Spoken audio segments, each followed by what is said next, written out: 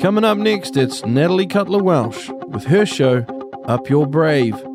Community, connections, holistic health, and more on RCR, Reality Check Radio. Committed to fair debate and honest information, the Reality Check has arrived. RCR, Reality Check Radio. Welcome back, everybody. Natalie Cutler-Welsh here on the Up Your Brave show on Reality Check Radio. It's so good to be here with you today. Our show is all about courage, confidence, community, and connections. And over the past 15 years, specifically working with people in New Zealand, I have met so many incredible people, and it is truly my honor to bring them to you on my show. This is, I do believe, our sixth episode, fifth or sixth, and so many incredible people out there and so much wisdom to share. Here's the truth, though. I could literally interview anybody because I truly believe that we all have so much wisdom and we are truly more insightful and more powerful than we realize. So what I don't want you to do is I don't want you to think that every single person I bring on the show is an absolute expert. What we're doing is we are having just conscious conversation. We are bringing back the authentic art of asking questions, critical questions, and not feeling like we have to be watering ourselves down. We can ask anything we want. We can discuss any topic. It's all on the table here on the Up Your Brave show. If we haven't met before, I am a speaker and author, a human design and visibility business coach. I'm a truth seeker and a wellness warrior.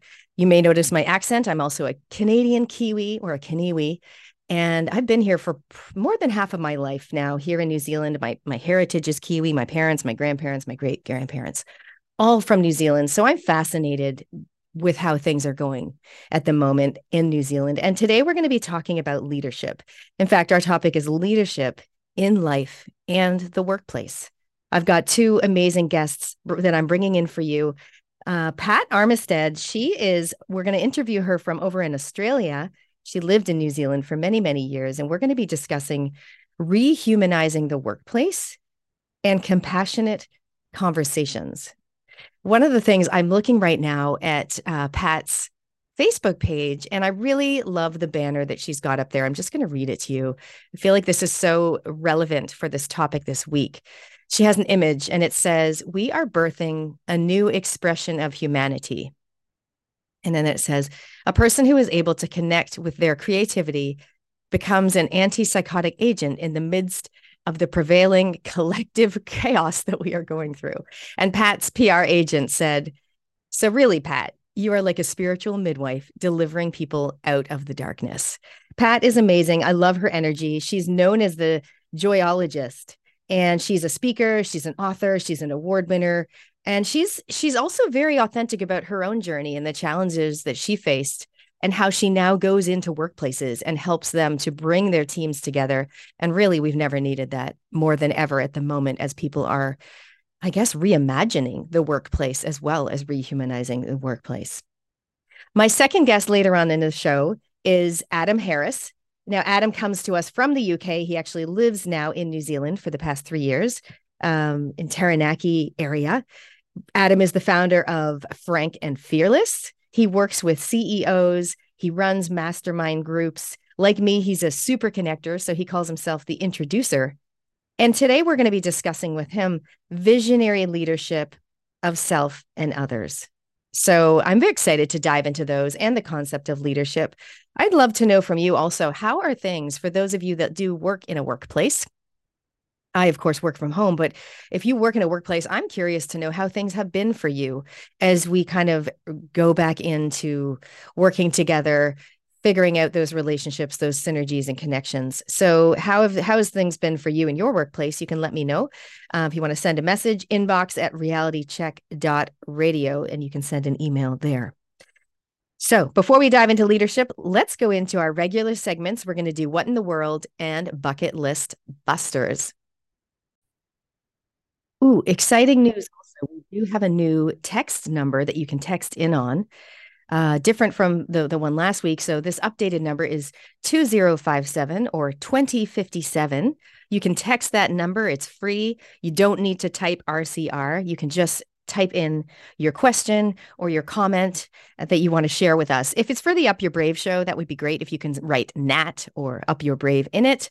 But any observations you've got, any recommendations for topics? I do have some great topics lined up, which I'll mention a little bit later on in the show, what's coming up. But if you've got specific people that you would love to suggest, I interviewed an amazing woman from Nelson just the other day. I'm excited to share that with you in a few weeks' time. And she's incredible. So we're talking in that one about NVC, which is nonviolent communication. But if you've got specific topics or people that you want me to bring on the show, get in touch and we can make it happen. So that text number is 2057, and then just type your message. So let's talk about what in the world. This is my segment where you guys can message in, or we're just going to cover, what in the world is going on, whether that be some sort of terminology that you don't understand and you want to ask about, or just a little bit of updated news. If you want news daily, I know that Paul Brennan does his amazing show, which is called Normie News, and you can listen to that. Paul does the breakfast show. And so you can check that out. Very, very good for keeping in touch with what's actually going on in the world. Many of our listeners, I imagine, have discovered Telegram. I've been on Telegram for a couple of years, but every time I go on there, I sometimes, I'll see every few days someone that I know so-and-so has joined Telegram. And I'm thinking, oh, that's great. It just means more and more people are starting to seek out alternative ways to get their information and to understand what's going on in the world, instead of what they're just served up in the mainstream, or as we sometimes say, in the legacy media. So it's exciting that more and more people are looking at different ways. And here, of course, on RCR, that's what we're aiming to do. So this week we've had some exciting moves, especially around, the workplace over in America. The CEO and also Tucker Carlson, their top news reader, quote unquote news reader, they resigned or moved out of their positions. Some movement there, as well as within, I think, Biden's cabinet, there was Susan Rice getting moved out of her role. So there's movement going on around the world, and also, here in New Zealand, probably as well. Changes in leadership. I do think, and I have heard, that we are going to see some significant changes in leadership, from that CEO level through to politically speaking, et cetera. And leadership and the way that people show up in the world is shifting. The things that we maybe valued previously, we're a little bit more cautious about, a little bit, less trusting. And that brings me to a question that we did receive from someone. Please explain, what is controlled opposition versus controlled collaboration? Okay, love that question. Some of you may have heard of the term controlled opposition. And, it's interesting because over the past 3 years, I used to be a very positive and trusting person. And now I am a very skeptical and not very trusting person, I have to say. You see a lot of famous people, whether they're in the media or the entertainment industry or acting or politics, I'm just so wary now compared to how I used to be. Just really in terms of trusting people, because sometimes we think, oh, well, that person's good, but maybe they're just controlled opposition, which means they're being told what to say from the opposite perspective of what the bad, whatever people or media are saying, but actually they're all just being told what to say. So to a certain extent, yes, I I take everything I read with a grain of salt, but controlled opposition would be someone that's in place for you to feel that they're on side with you. So some people might think, oh, like Russell Brand, or maybe even Tucker Carlson, or a bunch of other people, who knows, versus controlled collaboration, where we're supposed to think they're on our side, but maybe they're actually not. And so it's an interesting time to navigate, especially in terms of leadership, especially in terms of who do we trust as an authority in the world. It's hard to know. It really is. So I would just say, take things with a grain of salt and really tap into your intuition, meaning listen to what feels right for you, instead of, a lot of people would normally just trust the authority or trust the expert. But I think just coming back to yourself is always a good way to do things. Going back to some of the news, of course, there's been loads of protests going on, for weeks and weeks and weeks in France, particularly, in other parts of Europe as well, that we just don't hear about on our news. Over in Australia, we have a bit of a breakthrough with a class action being filed against the federal government for some people with suffering from vaccine injuries. I do feel like we are going to see more movement in that area. So stay tuned for that. And also, if that is you, Linda Horton has been a guest on Reality Check Radio already, but I'm going to bring her on as well in future to talk about sharing experiences of people that have had negative effects and how we can support them going forward. How can we be, great leaders of ourselves and others, taking empowered ownership of how we show up while also looking after people in our society, in our communities. So like I mentioned, definitely check out Normie News with Paul Brennan. And one of the things for me around leadership, I went to parent-teacher interviews earlier this week, and when we had that day off school on Monday, and coming back to self-leadership, the teacher's like, oh, and do you have any questions about, this was PE and health? And I was like, actually, I do. I have some concerns around what the students will be learning specifically in the sex ed class. So I'd love to know what content you'll be covering. And she said, actually, I'm a new teacher. I'm not really sure, but I'll let you know. So in that moment, I wasn't able to find out. But my point is, in terms of self-leadership and leadership as a parent, it is important for us to ask those questions, meaning what specifically will you be teaching our children, particularly for me, at least, in the areas of social studies and in that health or sex ed. I'm very interested and also very wary or concerned about the depth of detail, especially in this woke vibe that we're in at the moment, this woke phase that we're going through. I think we do want to tread lightly, and we want to be in the loop and aware of what's going on. So yes, that's just a little reminder to any parents out there. I'm sure you are asking questions like me, but just up your brave, ask the question, even if you think that everyone else has asked it, or you're going to be embarrassed. It's still like, just send them an email or ask them, for a meeting after school or whatever it might be. It is our responsibility to know what they're teaching our kids and what they're being really essentially programmed with.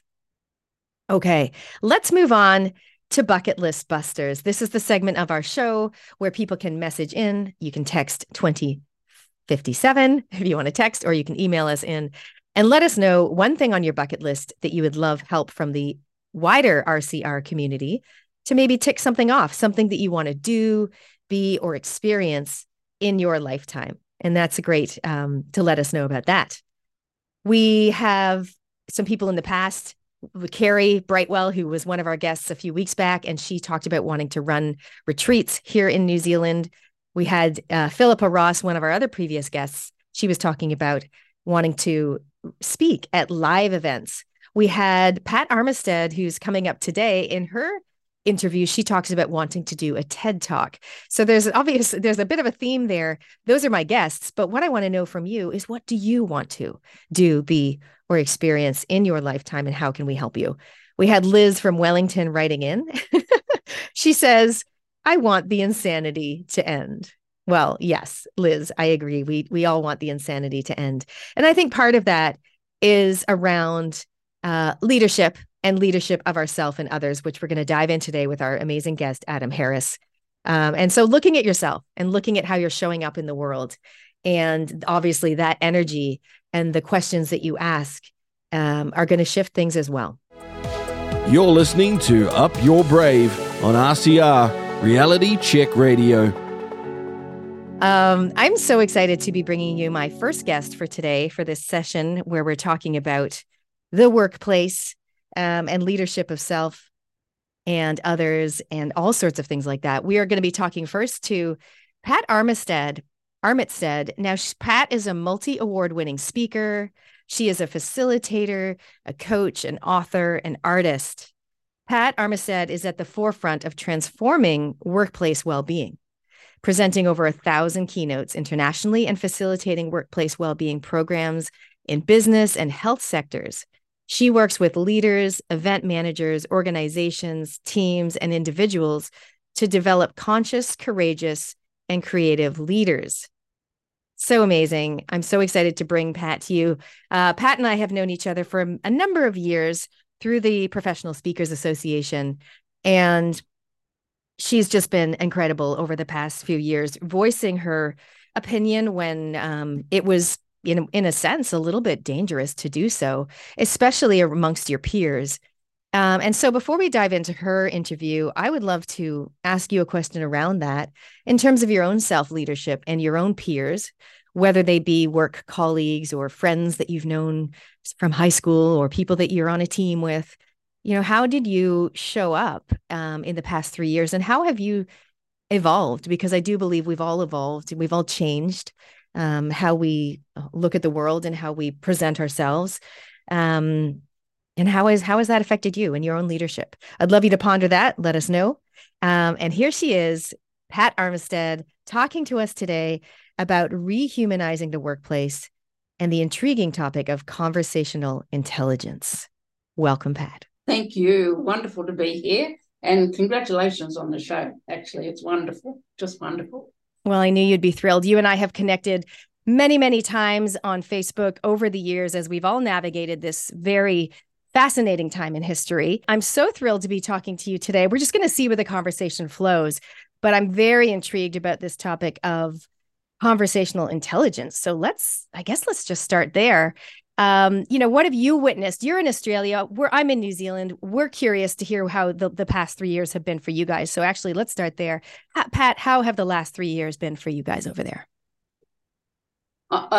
It's varied between the various states over here in terms of lockdown and punitive measures. Victoria suffering the worst. From my own experience, I think the things that have become very clear to me, I formed my own opinion very early in the piece about what I thought was really going on. And once I'd done that, and I actually felt a huge amount of anger and resentment around Dan Andrews, the Victorian Premier. And when I looked at that, it's like, of course you would. You have been the victim of injustice yourself, and of course you would see and identify with this. And that just gave me a very secure space to begin deliberating on how I would be. So we've experienced a lot of disconnect, professionally and personally. People have separated out, that people haven't talked. Amongst my speaking peers, I've experienced some derision and put down around how I've chosen, what stance I've chosen to take. And what I'm really seeing now is we're still not through it. And now is really the time when we need access to a level of communication that we haven't previously had. Australia is a hail fellow, well met kind of place. She'll be right, mate. And, you better water them geraniums. It's pretty laid back. I went on a tour around Australia once years ago and returned to one place that I'd been 5 years before. And I walked in, it was a post office, and without even blinking an eye, he said, "Yeah, g'day." He said, "I haven't seen you for a while." He said, "You're here for the mail?" And I hadn't been here to pick up the mail that I used to pick up for someone else 5 years ago. And there it was. And I think that epitomises this general community laid back way of being, which has been shaken to the core. So there's been an inability on many levels to not know how to deal with it. There's been an awful lot of compliance, and there's been a considerable amount of railing against as well. So one of my passions at the moment, it's like, right, how can we restore some of this. The people have power when they're in community, and we've lost that. Mm. So I think restoring one of my restoring humanity in the workplace is about reconnecting and giving people another level of language which they have not had before, and which they probably wouldn't have been open to use or put to use 5-10 years ago. But interestingly, they are now. I'm curious to know, because there's communities and there's communities within communities. You and I are both in the speaking community. Interesting, though not surprising, that you had some pushback, or as you said, some put down. I'm curious to know, did you have some people later on come, maybe not creeping back, but coming back saying, hey, actually, I might have got this a bit wrong, or any sort of, I don't know, acknowledgement or apology? No. No, not yet. No, not yet. No. Wow. Right. And that's, I guess that segues so nicely into what we're talking about, because for some people, acknowledging that they might have got the wrong end of the stick, or maybe didn't realize that the stick was, had some of the bark peeling off or whatever, like they can't acknowledge some of that. And I actually received the most beautiful text last week. I got off a meeting with the radio people, because we do, some behind the scenes planning of getting organized. Shout out to all the people that help with the show, by the way, editing and putting the music in and things. But so I got off this meeting and I received the most beautiful text from a very significant person in my life who had not seen eye to eye with me. And it had been quite tense, time and time again for the past few years. And someone that has the courage to acknowledge that is just a beautiful thing. And the way that I responded in my body was not, well, I told you, or I was right, or finally you've seen the light of day. It was none of those things. I was actually very peaceful about it, and really it really strengthened our relationship. So I guess, do you see that, or I'm hoping that more people will be able to, I guess, put their ego aside and just, come closer together with people that they might have wrongly wronged? Yes. I one of the, perhaps I'll save that story for later in the show. To access that level of courage is extraordinary, because it's to admit that you were wrong, that you might have acted hastily, you acted with a different set of judgment, and now, passage of time, you see maybe that wasn't right. And to, I so would honour somebody who had the courage to do that. And, before I left New Zealand, I had an old coach, and he said to me, before you go, he said, if there's anyone in your periphery at the moment whom you're out a little bit with, you feel things are not as smooth, he said, I invite you to go and visit them and ask them, is there anything you'd like to say to me in order to be clean so that we can move forward? And he said, and when they share with you, whatever it is, he said, you just say thank you. And it's one of the most powerful things I've ever done. I went and saw 3 or 4 people that were a bit toey and just allowed whatever it was to be expressed and accepted it. And in that, like, acceptance was, I wasn't preparing to say, oh, well, I did that because. It was none of that. Just really be sitting in this more elevated place. You feel the change immediately. And you would have sensed that with the person who was in touch with you. Oh, exactly. And it was actually listening to me on radio that did it. And it was more like, now I see where your intention, now I see that your heart has always been in the right place. And that was amazing. But just back to your story. I mean, number one, I love that. It's not even a challenge, the invitation that coach gave you. Number two, I love that you were the big enough of a person to think that actually could be quite pivotal for you, and that you actually went and did it, and going to see them in person. So how critical is it that, I think that's right, if you could, you went to physically see them, or I suppose if you couldn't, you would phone them. Obviously, it might not be like an email situation. Yeah. Was it freeing for you? Very much so. I lived in New Zealand for 20 years, and so a huge range of communication occurred with so many people over the years, so many friends, associates, and I honour myself as an integrous person, and all those, we can continue on if we're out with somebody, but it has an energetic impact. So to free up in making the conversation, can we meet up? And we did. And then just asking that question with no, the important thing is, all I'm going to say is thank you. Mm. So, and it becomes like it's a blurt, and they dump whatever is the resentment is sitting there.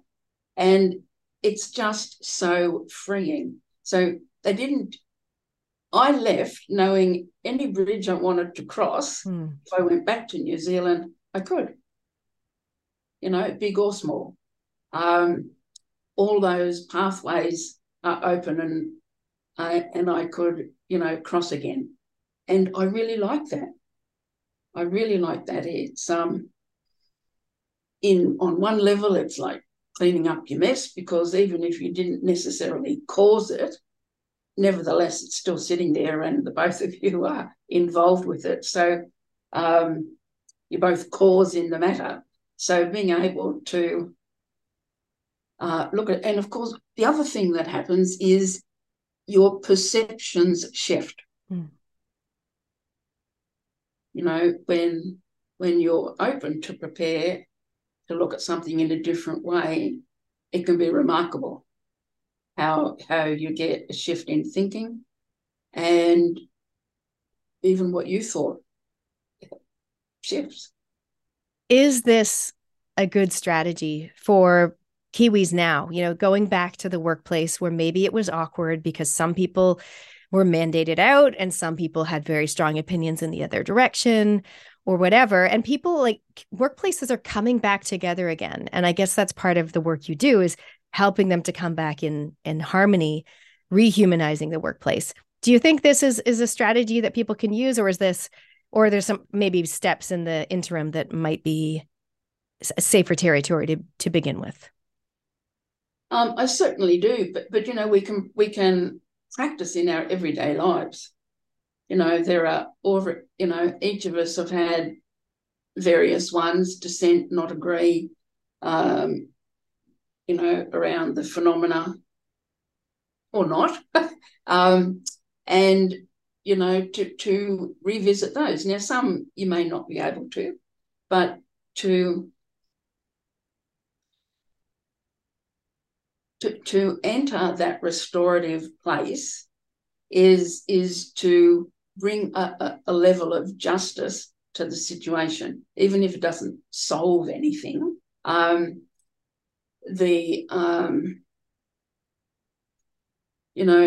It's like all the views get really heard at a deep level. And, I love pre-framing conversations. And, the part of my pre-frame with those people when I left was, this is an opportunity for you to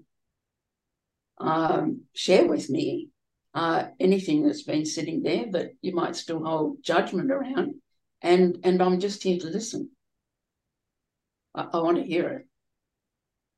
And that's scary, actually. It is, for both people. And I'm getting goosebumps now. It's like an offer. It's like an improv. All right, you make an offer, and if the other person's ready to receive, then you can move into that. So to begin, start practicing with those around you. those in, smaller communications. And Judith Glasser wrote a book called Conversational Intelligence quite some many years ago now. And I love her work. She really explored the 3 levels of conversation. And she drew a mud map, which we can't show you now, but a dashboard. And so the levels are level 1, 2, 3, funny enough. And level 1 is very basic conversation. Would you pass the salt? Thanks so much. Level 2 is stepping up and being more in the inquiry. So it's a more expansive conversation. Level 1 is fairly, you can be quite skeptical there, and it's pretty low trust. Step up a little bit to level 2, you're starting to inquire, you're opening up and revealing a little bit more, and the trust level is shifting a bit. Level 3 is about sharing at a deep level and really going into discovery and having a desire to be in partnership. And that's the level that she's advocating we should be heading for. And that just requires, in the beginning, a lot of planning in your conversation. And once you become fluid, then you can just become agile in that, and it just becomes very easy. You can see where you're going, and you can see where you don't want to go. and that can be a magic moment as well. I mean, Pat, you've got so much wisdom to share with people because, again, for those that don't know, Pat, you've won 11 advertising awards, 5 speaking awards, including the New Zealand, Australia, and Z Speaker of the Year 2002. And you've been transforming workplace well-being for over 22 years, 1,000 keynotes internationally, workplace well-being programs, et cetera, et cetera. And I feel like, I don't know if you do, but I feel like, Pat, you've been leading up to this your whole life. Like workplaces, if they've ever needed someone like you with the wisdom that you can impart to how to get that harmony and how to rehumanize the workplace. So let's say I'm a CEO or I manage a business and I've got a team and I'm listening to Reality Check Radio today. What can you tell me that I feel like I can implement with my team, on Monday? What is something that people can do to change or to, I guess, as you're talking about, bring the trust back? I think people model off their leader. So I did some work in New Zealand for the Foundation for Science, Research and Technology. 100 people dealing with distributing huge amounts of money. And when I saw the first person I met in relation to that engagement, she said to me, Pat, I need you to know, everyone here has at least three degrees. And I'm like, right, okay, what does that mean? And then I met the CEO and he said, we're all in our 70s on the board and we've been on a big mission to examine what we're doing here, because while we're administering all these funds and it is happening, there's hardly a conversation ever about anything. It's awkward. Mm. And he said, I knew in order for us to shift, I had to. And so he and the board developed some new values for them to model themselves by. And then he said to the board, I know I'm probably going to have a bit of difficulty in the beginning. And what I'm asking of you now is, if you see that I'm not adhering to this, I want you to call me on it. And a lull ensued. And he just let them sit in it. And finally, one brave fellow put his hand up and said, I actually would find that very awkward. Mm. And he said, Pat, that's exactly where it all began. And we've come through this big process now, and now you're here to give us some leverage for the next step. So it's in the brave conversation And even when you don't know how to say it, then you just acknowledge what I'm about to say may be a bit confronting, may sound a bit awkward. You may hear shifts in my voice, he said, but the end result is a remarkable turnaround. And so that company got in a joyologist. Yeah, that's right, because you are the joyologist, yes. So, and who knew that was ever going to happen? Yeah. And, so now, that was a few years back, now I just see people, because of the huge affront to all lives, people are now ready and willing to listen to what they wouldn't have listened to 5-10 years ago. So, to so many leaders, they're still enmeshed in their old leadership style. Mm-hmm. Shifting and changing is going to be hard. So you just begin. And you begin with that first conversation. And you start to engage. I worked with Kensington Swan over there in Auckland for 5 years, and they had a client intimacy program that went for 5 years, and they introduced all of the staff to another level of knowing about each other, and they knew it would take some time. So it's a 5-year plan. And then they took it to the lawyers, and they were a little bit resistant, as you might guess. Couldn't we just call them friends? What's this intimacy thing? Mm. And as it unrolled, the lawyers saw, I don't need to, get rid of the beautiful suit and the documents and this pristine level of professionalism, because we're not doing a pitch and spending $250,000 now to get somebody else on board as a client. We're just having coffee.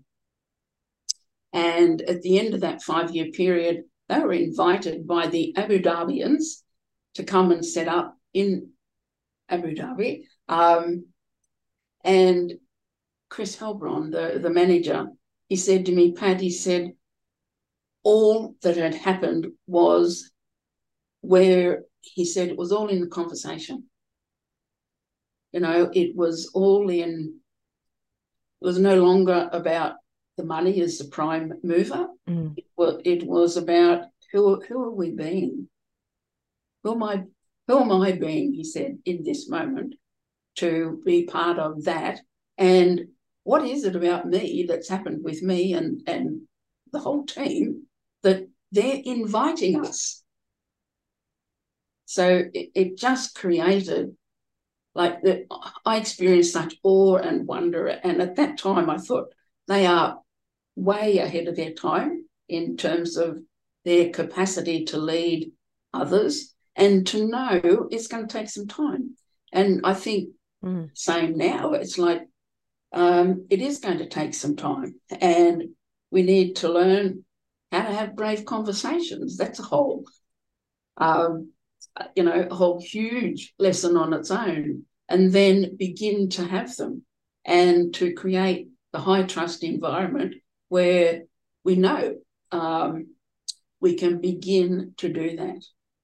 I did a big project here recently with a company called Programmed, 30,000 staff, and over 15 months I delivered to their executives, 450 executives. I'm marveled to this day. And, time after time after time, 20 people at a time in the boardroom were open to conversations that I never thought I would see in my lifetime, particularly with a male audience, a mature male audience, to be able to share vulnerably, to appreciate who's really in the room.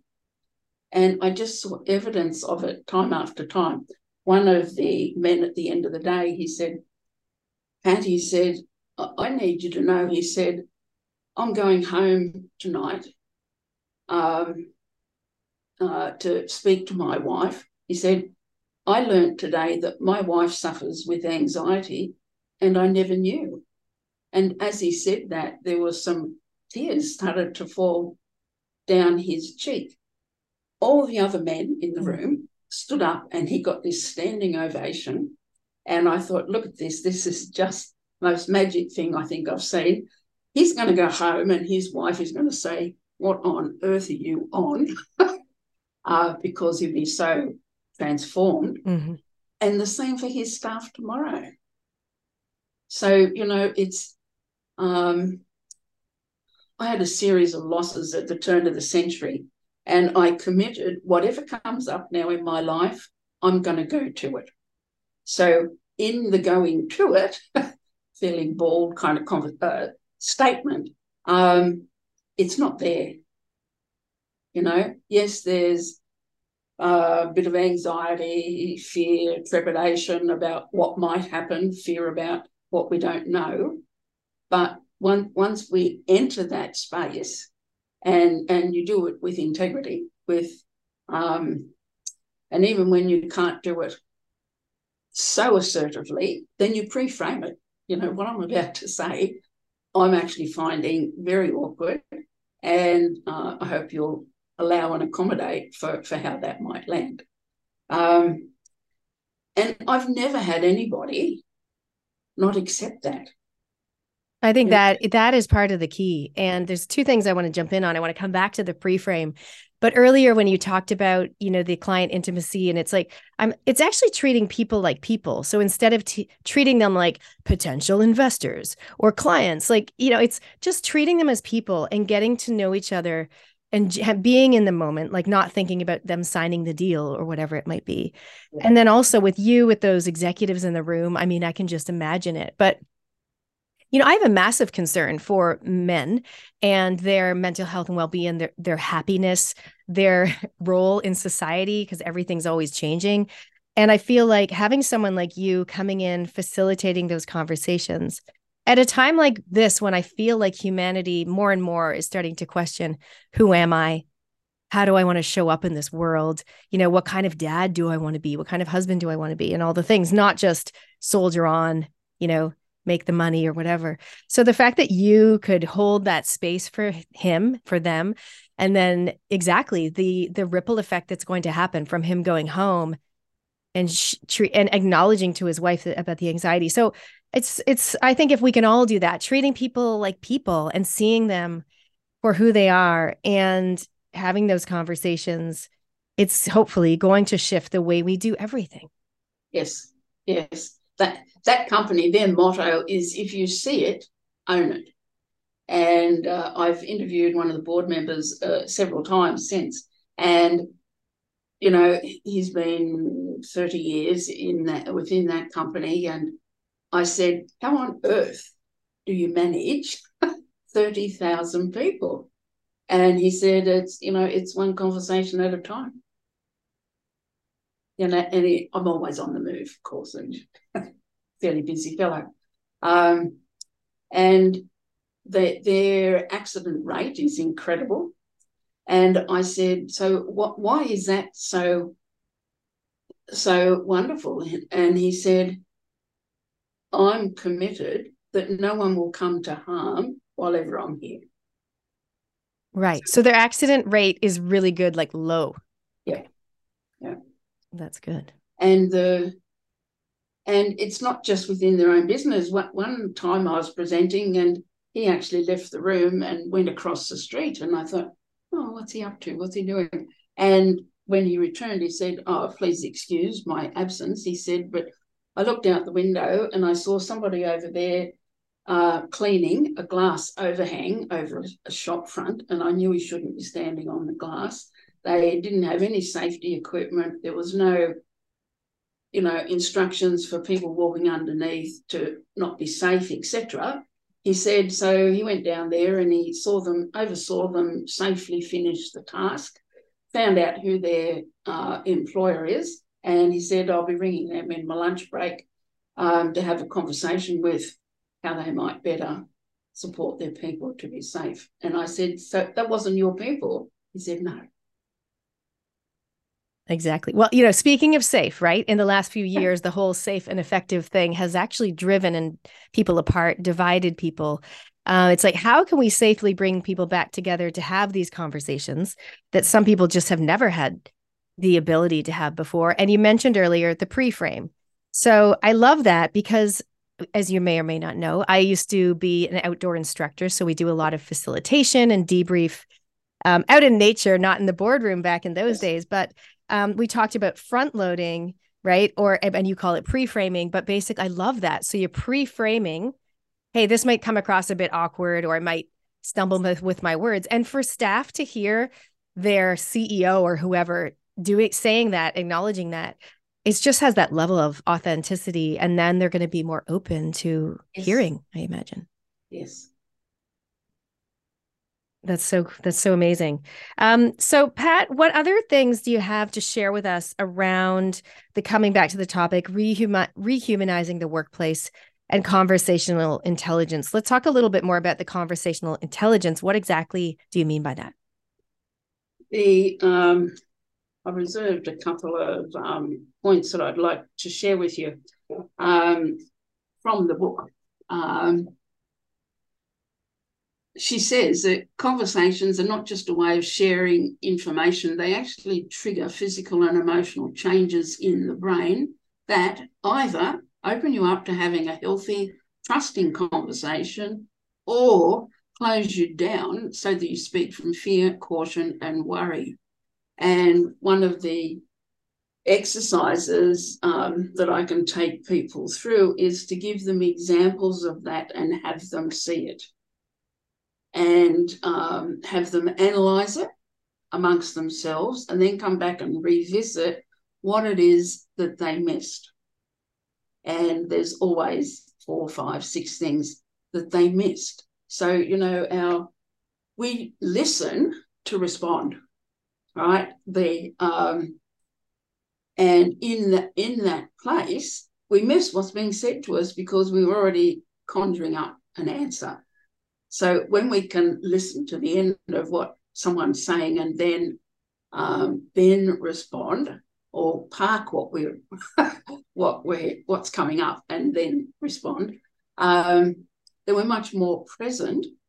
And over time, people can tell you were never this present. I'm wondering how you did that. Did you actually video them? Like, how did you remember everything that they said?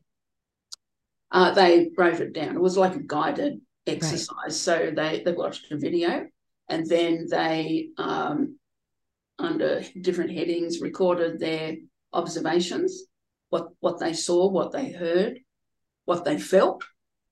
And then we discussed that. And then we came back and watched it again. And I spoke over, did you notice? And they're like, oh my, I never saw that. And it just opened up then what on earth's going on in the day that I'm missing. Right? Because we're always planning ahead and thinking ahead and what if. And yet if we can bring ourselves back present, then we can see where people are, to get really connected, to look around the table. One lady, one of those presentations, fairly buxom woman, reached into her bra at one point and pulled out a big pink box and started doing something with it. And then all eyes have gone to her. And she looked up and she said, oh, sorry. She said, you wouldn't be aware. She said, but I'm actually a brittle diabetic. I have an implant and I orchestrate how much insulin I need at certain points, and it's half an hour till morning tea, so I needed to do some adjusting, so that's what I'm doing. And immediately everybody got it, and it was the perfect opportunity for me to then say, I wonder if you'd responded any differently if she'd been having an anxiety attack. And you could feel the energy in the room. just hit the floor. So, being present to what's going on and seeing the opportunity to create a learning experience in that shared intimacy. We're only an hour or two into the day, yet we had done enough work in that early time to create sufficient trust to be able to be in that space. And it's not always appropriate to share personal stuff. However, with another one of those people, I shared that I'd lost my first child at morning tea, actually. I shared with somebody. I forget how it came up. And he sat down, he thumped his hands on the table and he said, Pat, now I get you. Wow. So to allow those things to come through, when and if it seems appropriate, we're in flow. There's this conversation which is unfolding. Somebody asks a question and, you can respond in any number of ways. But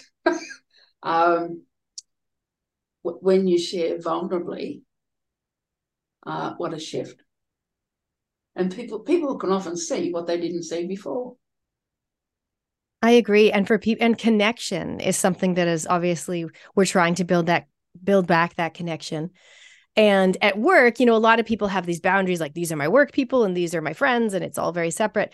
But you're right. Sometimes if you just know something about someone, it helps you to understand who they are. And I always talk about understanding each other better, judging each other less, and loving or appreciating each other more. And that, I feel like some of that facilitation that you're talking about can help people to do exactly that. One of the things I wanted to talk about as well is I know you're big on people having getting past the being right thing. So how can we move away from being addicted to being quote unquote right? And I know you talk about having agile conversations. So what about that? What about if you've got someone in the workplace or in the family who just, they seem to be addicted to being right. I can definitely lapse into that myself sometimes. So what advice do you have? Well, I think in order to shift that within yourself, if it's yourself you're speaking about, then you need to be committed. If you identify that that's actually an issue, they're being right or me being right, whoever it is, all the time, then we need a commitment to change. And then to really, there's the 4 agreements, and then they've more recently created the 5th. And the 5th one is about listening. And listening with a level of intent that probably has escaped us in the years leading up to now. So being able to listen now to, and I've had many conversations with people who've had adverse events, difficult relationships coming through COVID, and there's a lot of, but she said and they did, and a lot of judgment there. If you can shift that, and I believe you can, but you've got to look at who you're being. Who are you being when you're in that righteous place? Yeah. And that's the ego talking, isn't it? Pretty much. Probably. Yes. All right. And anyone else in our audience might also be able to resonate with some of that, either someone in your life or possibly yourself. So being aware of it and coming back to listening. That is amazing. Now in New Zealand, as you know, we love our innovation. So, and do you have some comments or some insights or things that you've seen around the Kiwi culture of innovation, collaboration? Like, what do you see is going to be the strength that can bring us together and move us forward? Yeah. Mike Hutchison, the ex-MD of Saatchi & Saatchi, was my mentor for many years and is still a very dear friend. Is probably the most creative, genial man that I know. And I noticed the other day he put something on LinkedIn, and led off with creativity. And I am so with him on this. If we don't connect into our creative force, and this is not about being an artist, this is about, we've got all these many intelligences. We've got practical intelligence, we've got our IQ, we've got, what else have we got? We've got physical intelligence, environmental intelligence, spiritual, right? As a gamut of intelligence that we have, but we typically only use sport and academia, right? Your country and Australia here. So we typically only use what? Sport and academia. Yeah. Okay. Yeah. Like we honour sport. Oh, yeah. We don't honour creativity in anywhere near the fashion that we honour and pay reverence to sport, to, you know, the All Blacks, for example. And I think we need to be more expansive now. Not everyone can fit into that or those two genres, you know. We're not all academics and we're not all sporting stars. So if we're not that, then we're not, well, we haven't been the headliner. But there is so many gifts out there that people have, and our role now as leaders is to identify them and harness that and bring it into the room. It's like managing a team of horses in a way. You need to be able to feel what's required by each horse on the end of the tether, and then bring that together to have these people work together. A good horsewoman over in New Zealand, I went and did a couple of days with her, and she talks about how she can feel through the reins what each horse wants. And so that's the level of connection that we're seeking ultimately. But in the meantime, to just shift your thinking and be committed to explore this space.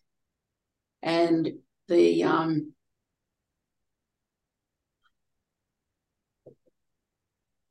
Judith has a wonderful quote.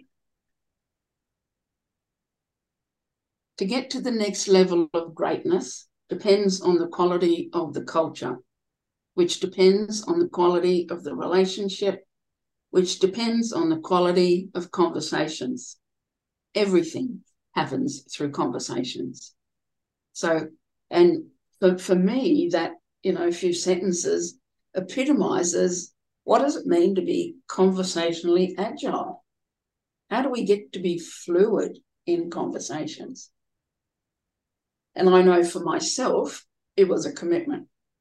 At the turn of the century, I had all of these losses.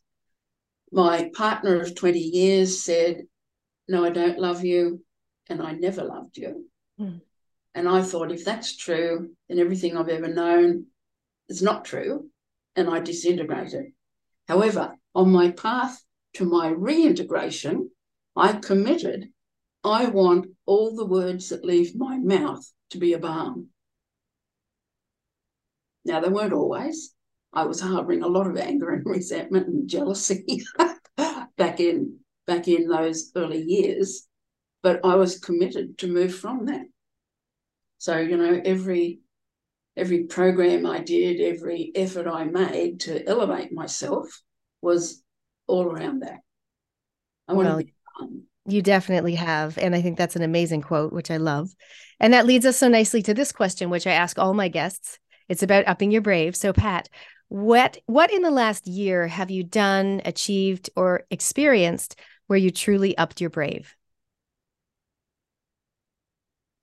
I don't know that I have a really good one from this last year, but I do have a good one from the past. So when my ex left with this other woman, for 6 months, he said, she's just a friend. And I said, oh, well, let's have it for dinner. But of course, that never happened. And in the end, I thought, I need to bring them both together and have a conversation. And I was petrified. Wow. I was sick in my stomach about going to that meeting. So I met him and her in the boardroom at his office, and I just poured forth all that had been happening from my viewpoint in terms of him being absent from the house, and how all of these things had interplayed out. And I noticed, number one, she just grinned stupidly and he couldn't sit at the table. And that's the bravest thing I've ever done. Now, prior to that meeting, I had always thought and been jealous because she was a slim blonde. After that conversation, the next time I saw her somewhere, I didn't see a slim blonde anymore. I thought, oh my God, she's just like his mother. And I was free. I was free. So this is so about shifting your perceptions. You know, if you want to, only you can create that shift, and you need to have the courage to do what you haven't done before. and it's okay. In fact, it's more than okay, because that's the point of transformation. You know, you can't see me take my glasses off, but I saw her with new eyes. Yeah. And she wasn't who I thought she was, because I'd shifted. And I think that's what leaders can do now for their people, by being more in that space and being guiding eyes for where they're heading. A few things there. We did a previous show where the topic was owning your power. And in that example, you certainly did own your power. I mean, it was a confrontational, an opportunity that you created to really own your own power and have that courageous, brave conversation, and shifted the way you showed up. So congratulations on that. And obviously everything that's come since then, owning your own power. And also, I think a lot of it is, not putting someone else above you, with that hierarchical habit that so many people have, like she's the slim blonde. It's like, yeah, but everyone has so many amazing things to share with the world. Okay. So that's your Up Your Brave. My next question is about the bucket list. We have this segment called Bucket List Busters. What have you got on your bucket list that maybe the Reality Check community can help you with? Something that you want to do, be, or experience in your lifetime? Yes. I have as yet to do a TED Talk, and I would like to be introduced to opportunities for a TED Talk. I'd like it very much to coincide with my next book, which is called Joyful Empowerment, The Only Way Out is Through, and also with a solo exhibition that I'm creating at the moment called Mute Appeal, which is about giving voice to that which people can't say and giving voice to that which people don't want to hear. So I really want to be pretty confronting in the book and the exhibition, in terms of going next level in that, what do they call, open kimono. Open kimono. There's nothing left now to hide, nothing left to fear. And part of that is I'm older now. And so there's a cloak of wisdom that's part of that. And the TED Talks that I have applied for, I've applied for several before. Kind of glad they didn't happen, actually, because there's a whole range of substance that's come through, probably as a result of the last 3 years. Yes. And my opportunity for more reflection to be more meaningful in that TED Talk. Yeah. Well, I mean, I think that either the rehumanizing angle or the conversational intelligence because you know how I said, like, they pass the eyebrow test. They're intriguing. It makes people go lean in and go, what's that? Their eyebrows go up. Tell me more. Something we haven't really heard before, conversational intelligence. But I definitely can see you doing a TED Talk. And you're right. It's all about, it is about divine timing when the message you've got is ready for the world and the world is ready for your message. My next question is what's coming up, which you alluded to. So you've got this book, the Joyful Empowerment book. Can you list how many other books have you written? I've written 2 on my own, and I've co-authored another 6. First one was called Humour Works, which was my first book, written in 6 weeks. I was in New Zealand, had an engagement over here at my old university, and it's like, I'm not going there without a book, so I need to write a book. I think it was about 8 weeks down the track. And so I did, and I had the first 100 copies sponsored by New Zealand Window Shades. How amazing is that? It's funny what inspires us when we have a sense of urgency. You're like, I am not walking into that room, the reunion or whatever, without a book. That's funny. That's funny. What else is coming up for you, Pat? And how can people find you online? I know you're on LinkedIn. So you guys, it's Pat Armitstead. Are you able to spell it for people? Yes, Armitstead. My old website is www.joyology.co.nz, and I have a new website which will be released in the next week or 2, just under my own name, Pat Armitstead. Amazing. And we can find all your books and possibly hear some videos of you talking, I imagine. Hey, before we wrap things up, Pat, is there anything else that you would love to share with our audience around upping your brave, around rehumanizing the workplace, or conversational intelligence?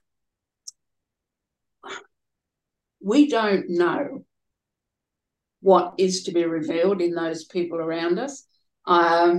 I've been working with my 11-year-old grandson, and between us now, we have co-authored 11 books. So out of this young mind has come this free thinking.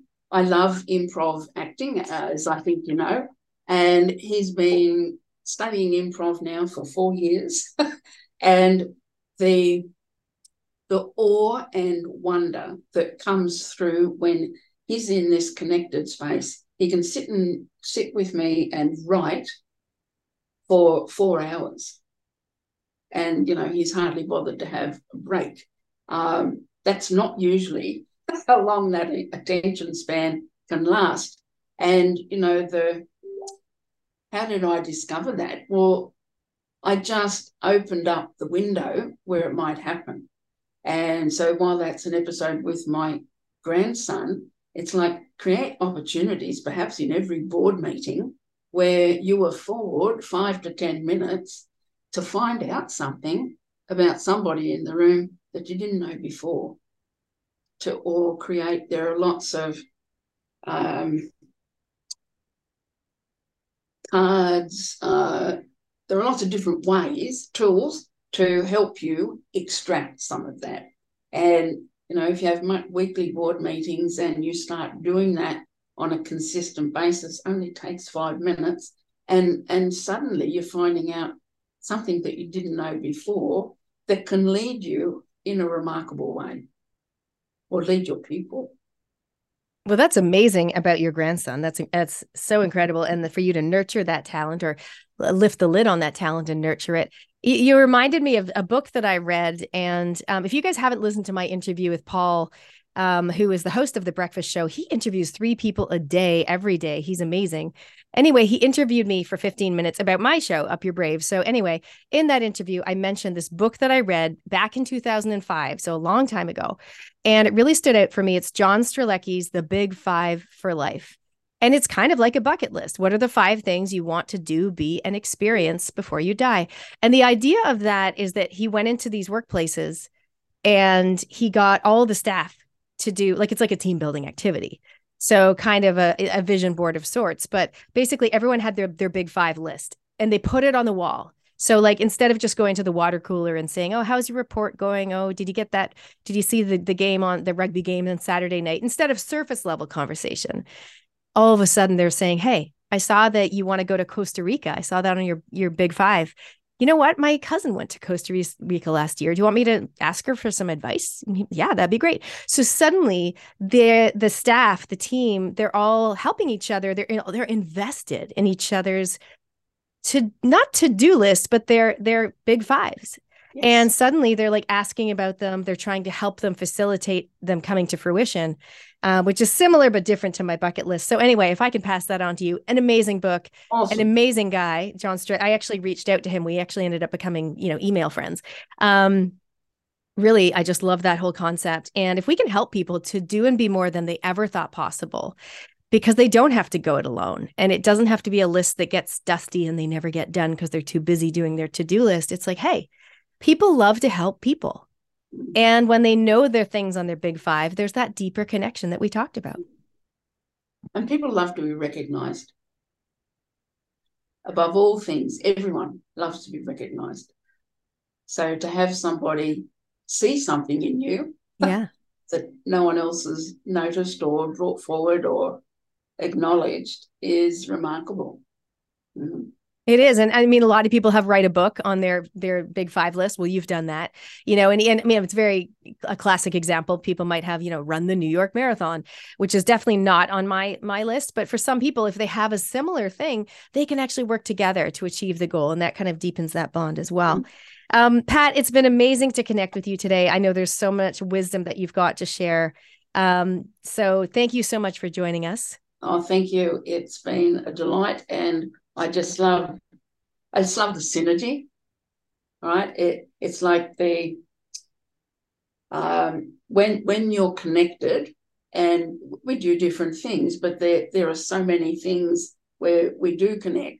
Then you get back into, we have lost touch with awe and wonder, and part of that reconnection thing is to show people, like, I'm excited to read that book now, and to bring that awe and wonder to it. It's like, oh, write that up. Yeah, write that down. There's some of that missing. So, and each and every day, wherever we are, supermarket, every point of contact is an opportunity to do something. Mm-hmm. Exactly. And sometimes doing something is having that brave conversation. And so one of the things I'm going to take away was your advice that you started with, which is when going, if there's anyone in your life where things feel a little bit unsettled, giving them that opportunity, just inviting them, is there anything that you'd like to say to me, that in order for us to be clear? And then your only response is thank you. It's not justification or explanation. Yep. Even in couples.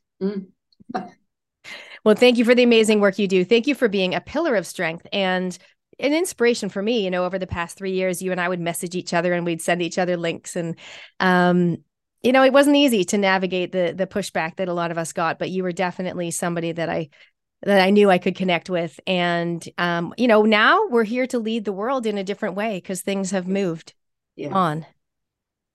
Yeah. Amazing. Thanks so much, Pat. Thank you so much. Thank you so much to Pat for sharing her knowledge, her insight, and her authenticity with us today. We've been talking about rehumanizing the workplace and conversational intelligence, amongst other things, including in this episode, in this interview, we talked about reframing conversations. I love how she talked about inviting accountability and inviting people to call you out and doing a reframe of a conversation, but also a pre-frame, and say, hey, I might be totally off on this, or I'm a bit nervous to bring this to your attention. Just coming down to people's level opens the door, I think, a little bit wider for some of those authentic conversations to happen. She also talked about joyful empowerment and, of course, asking the question to someone, hey, is there anything you'd like to say to me in order for us to be clear? And then simply responding with thank you instead of justification or explanation. I mean, it takes a brave person to do that. So if anyone out there listening would like to take that story on board and possibly up your own brave and do that in your own life. If there's somebody that you've got tension with, and I imagine we all have at least one or two, maybe you could follow Pat's lead and try that out. Now, regarding the bucket list, Pat talked about the TED Talk. So again, get in touch with her specifically, or you can get in touch with me and I can connect you if you've got any ideas or connections around that. She is an amazing speaker and really an amazing woman. You can follow Pat, patarmistead.com. I'm going to spell it for you. Pat, like P-A-T, ARMITSTEAD.com. She's also on Instagram with Joyology1. She's on LinkedIn, Pat Armistead, Transforming Workplace Wellbeing. So you can check her out. And we would love to hear your insights. We would love to hear your thoughts from this episode specifically, from this interview specifically. How are things in your workplace? And what does rehumanizing the workplace look like to you in the place that you work or the place that you show up daily? You're listening to Up Your Brave on RCR Reality Check Radio. I'd love to know from you, what songs do you play, or what song is your go-to song when you feel down or you want more motivation, you want to be uplifted? Let us know. Very keen to hear. I'm more than happy to take your music recommendations every week with my guests. And I normally have 2, sometimes 3 guests. And I always ask them for a song that they love or a song that is relevant to the topic we cover. And then I go and search out some other songs, but I'm open to your suggestions. I'm also open to playing some original music. If you're an artist out there, we would love to hear from you as well, if you've got a file or a song on Spotify. So yeah, what song do you play when you need to feel more alive? And also, what do you do? What do you do when you want to feel more alive? When you feel like you've been, trodden on or a little bit low? What is your go-to strategy for feeling more uplifted? Because while we want to acknowledge how we feel, it's very important to acknowledge and then process the emotions, not just shove them down in our body, because that presents as wellness problems. But what do you do then to help yourself feel uplifted? I know for myself, walking the dog, time with my dog off the leash is my favorite thing with the dog walking. Going to the beach, always going to the water. You can get some other tips like this. If you want to listen to our replays, you can go to realitycheck.radio, click replays. There's tons of amazing shows, of course, that you can listen to, the replays, but scroll down to Up Your Brave and you'll see that there's specific links for each of the guests that I've had. And there's Staying Positive in Turbulent Times was an amazing one with Amy McCauley and Joe Webb. That can be a great pick-me-up one with some good strategies there. Also, Lance Burdett on navigating grief and loss. He will have some good strategies to share as well. We also did a session on empowered wellness. I talked to John Coombs in that session, and also Rach Bird. And so much wisdom to share with you guys if you want to go and check out those replays. But you have a little think about, how do you perk yourself up if you're feeling a bit low? Maybe it's certain people that you go and hang around with. And speaking of which, my upcoming guest, one of the things I love about my upcoming guest is in this interview, he shares, and he works a lot with like big time, CEOs and managers and such, but he shares some great insights around visionary leadership, leading yourself, leading others. But also he shares like humbly around his own loneliness. And I just thought, that is upping your brave, to just be so open that you can say, hey, it's been lonely. And specifically for him, moving from a different country to New Zealand, but even just anyone here, it is easy to be lonely. And just the other day, I met at the beach, at a cafe with my business networking club that I run. It's called Empowered Connections. And sometimes we have guests come along. They're not speakers. They just come with a free pass. They're just a guest, someone's friend that gets invited. And we had this amazing guy join us. And he was saying how he really wants to work with more men, not necessarily mentoring teens, and mentoring men, but also just getting other men together. He's like, we don't do this. We men, we don't sit around, at the beach on cushions or at a cafe when the beach is too windy, and just have this deeper level conversation. Like, there's not as much opportunity. And I said, you're right. Like, there's network, quote unquote, right? Networking clubs and organizations, But the difference with mine is I say, leave your ego at the door. And I've said that for 10 years when I started my business, which is called Go To Girl Limited, which was essentially a business networking club. And I would say 11 years ago, I used to say, this is not where you walk in the door and you're all bright and shiny with your business card. Everything's perfect. Everything's great. No, this is leave your ego at the door. What are you working on at the moment? And how can we help you? Is literally the vibe. Do you feel the difference in energy between, hey guys, things are amazing, hire me, versus, hey guys, this is what's going on for me. And this is what I would really love from you. It's just a totally different energy and a different vibe. And he said, the guy that came along to my session this week, he said, there's just nothing like this for men. And so, hey, I would love to put it out there. I would love to hear about different organizations or groups or things going on for men where you can just kind of be you and get real and ask questions and feel totally comfortable and included and connected and not lonely. And I know there's amazing stuff out there. I just love to hear more about it so I can help to spread the word. With that being said, let's introduce our next guest, Adam Harris. Adam is amazing. He is a speaker, an author, a presenter, as I said, a facilitator. He's a huge fan of mastermind groups. And if you don't know what that is, he's going to talk about it in our interview.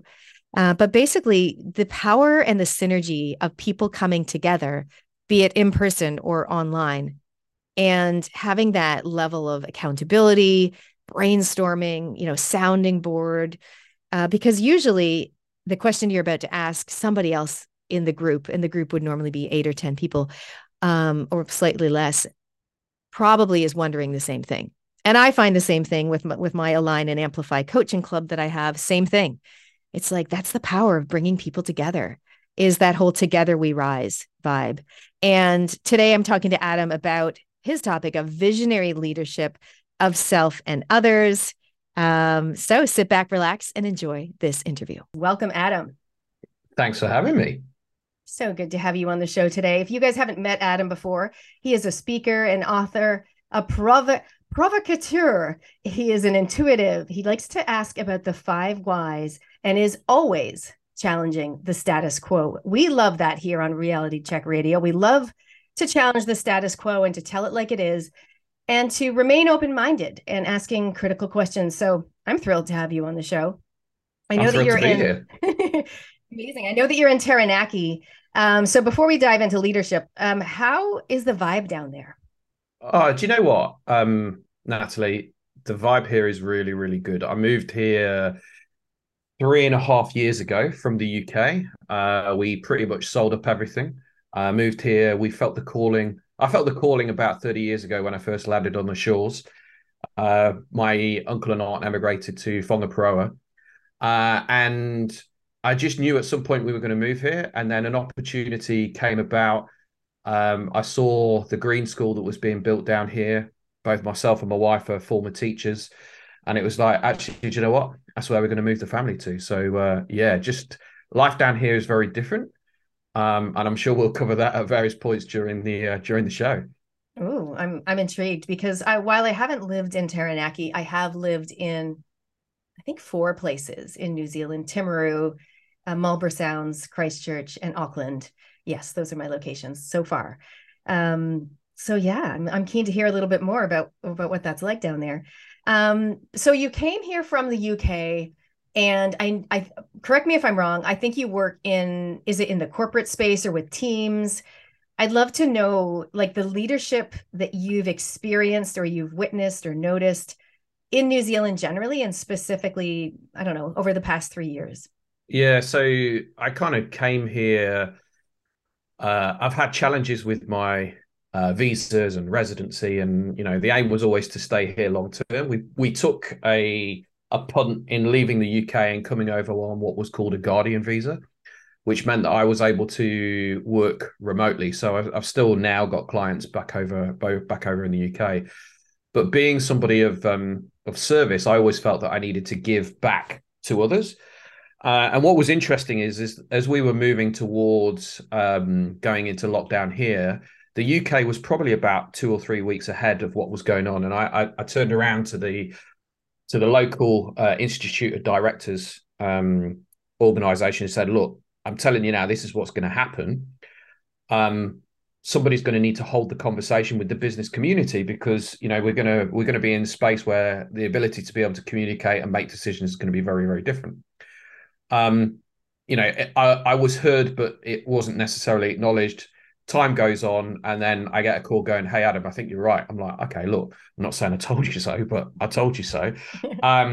Yeah, we'd love to do something. What do you suggest? I was like, "Well, look, just go on Zoom." Oh yeah, but none of us know how to use the technology. I'm like, "Okay, look, I've got an enterprise version of Zoom. Just use it."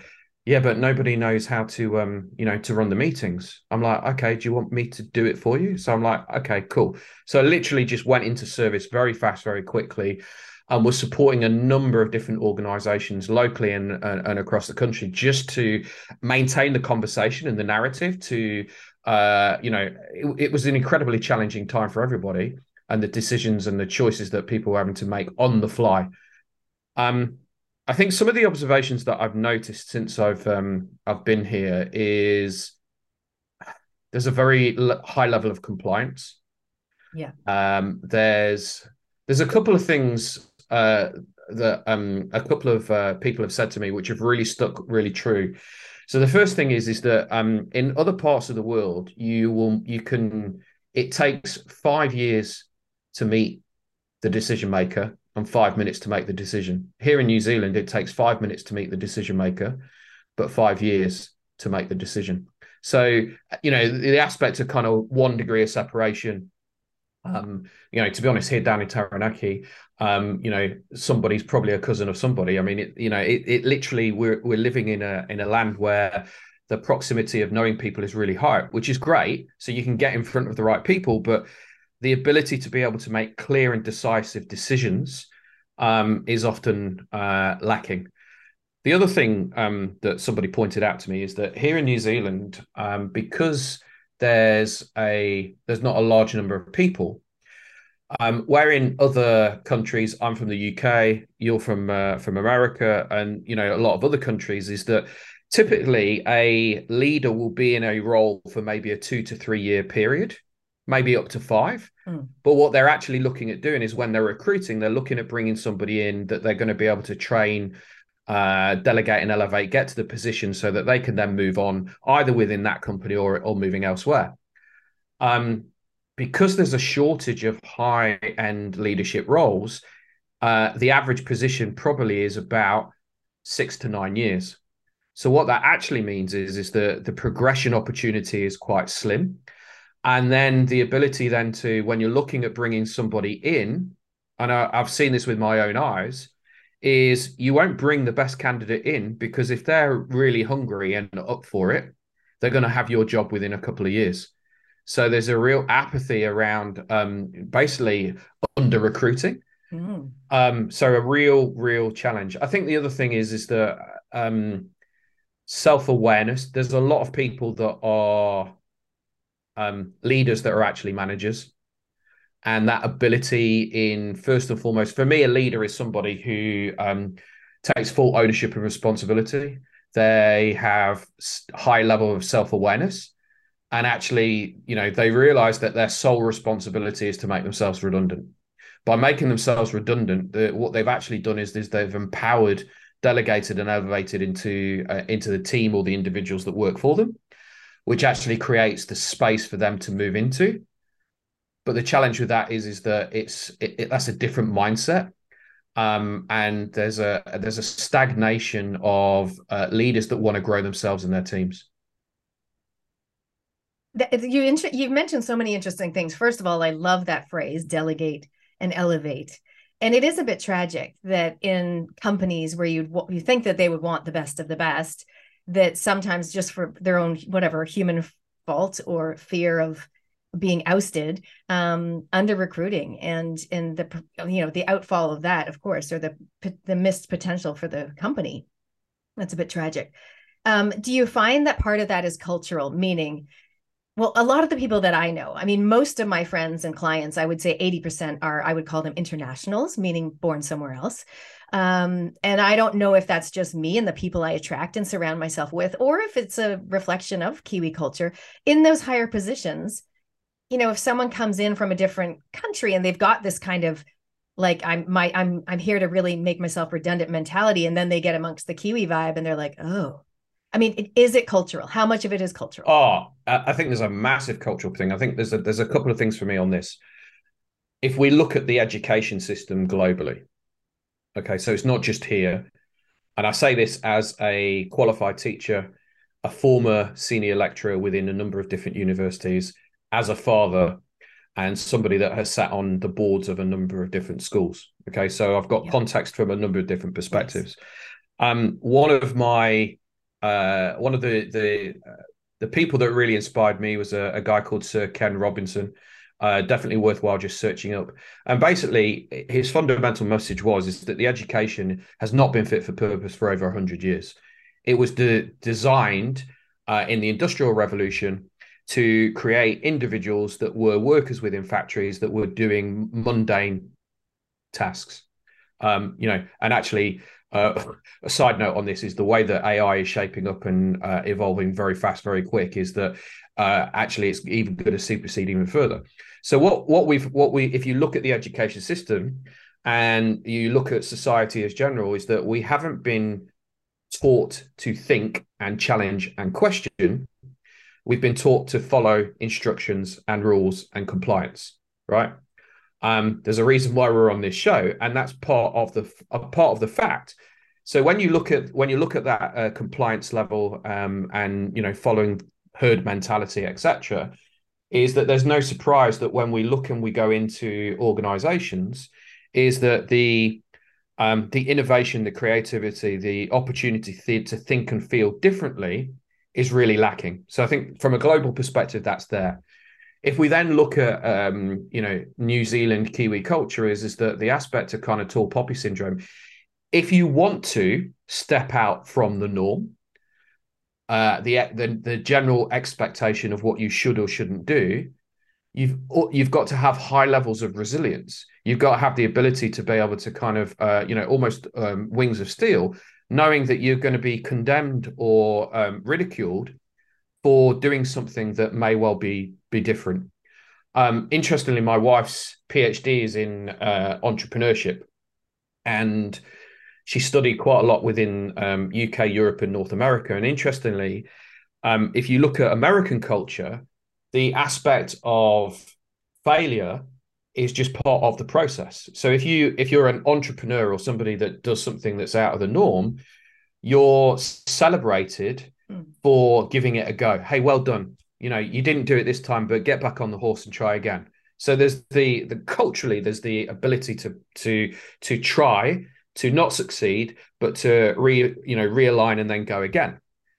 In the UK and definitely here in New Zealand, it's like, to be that outlier, the odds are stacked against you, because that support and that ecosystem that's going to help hold you is very, very few and far between. So definitely that, culturally, it does not allow the conditions for success. What I've also observed is that, and I think you kind of pointed it in the question, is that when you get somebody that has come from an international perspective, or they're born here and they go elsewhere, they come back into the environment, they go back into an organization in a leadership role, is that the gap is so far is that actually what they have to do is they have to bring themselves down. But actually there's a real opportunity, and this is the space that I work in, is I work in the space of helping those leaders create what's the culture that you want to create that's going to allow you to have the vision, to have the alignment, to be able to kind of move forward. But we've all got to do it, and we've got to take responsibility. I'd love to think that and I don't work in a company culture. That's not my space, because I am a solopreneur. But I'd like to think that the Kiwis, if they did have a leader like that come in, they could rise to that energy and that culture, rather than dragging the other person down. Interesting what you say about the worker bees mentality, or the I had a conversation in the car the other day with a 15-year-old that I was driving, not my child, and they were talking about that. Well, school is really just training us how to be workers, and they were talking about the matrix, and I was like, oh my gosh, I'm loving everything you're saying. Like, and obviously it possibly comes from one of their parents, I'm not sure, but I thought that was amazing. It was heartwarming to hear a 15-year-old start to kind of question the school system and the relevancy of some of that. And so I was feeling positive after that. Well, look, here's the thing. If you think about it, maths, and I'm not trying to underline any aspect of learning, but school and education is just one aspect. We've always been influenced by those people that we surround ourselves with. So whilst you are a solopreneur, you have groups and organizations and clubs that you share values with. So you're picking up and you're learning, and the aspect of understanding and hearing things from people that you know, like, and trust is going to influence.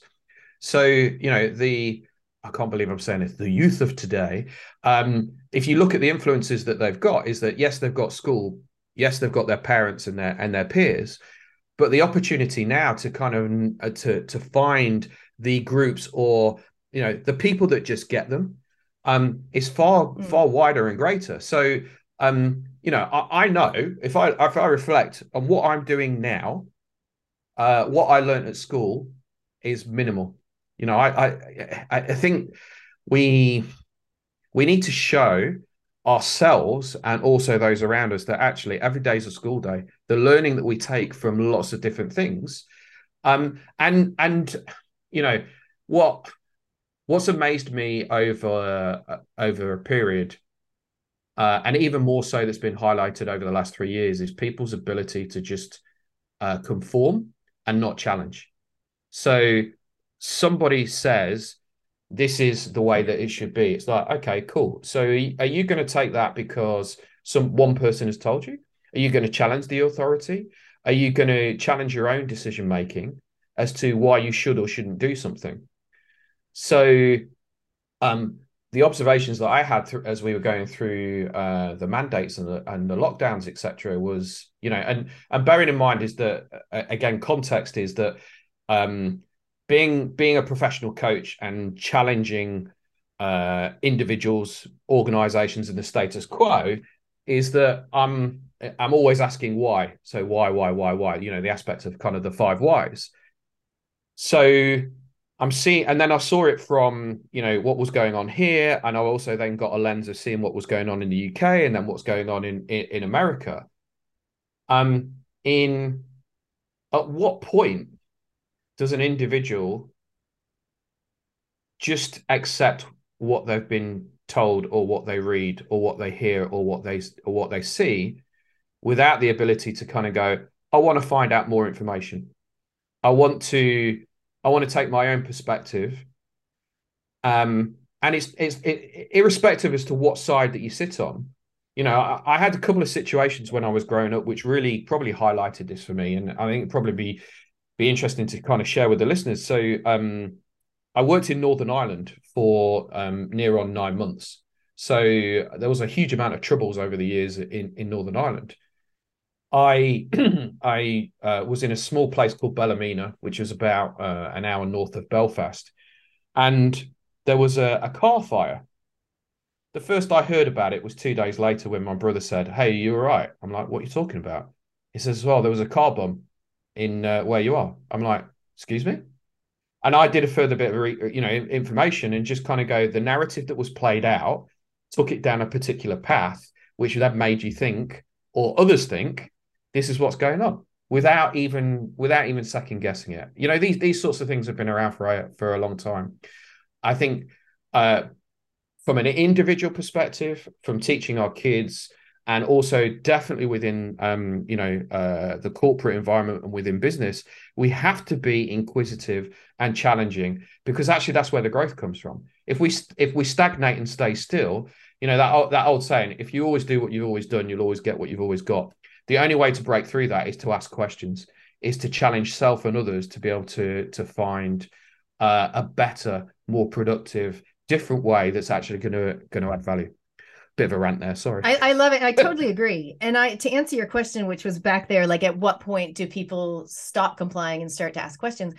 And from what I've seen, and particularly in the past 3 years, they don't until it affects them directly. And so, well, not always, not everybody, because for me, I work for myself. So it wasn't a big deal. If I couldn't go to a cafe, that's fine. We'll just do our networking at the beach. I can't, I don't need to see clients in person. Like I can work online. That didn't affect me directly, but I have this very burning streak of concern for humanity and other people's rights as well.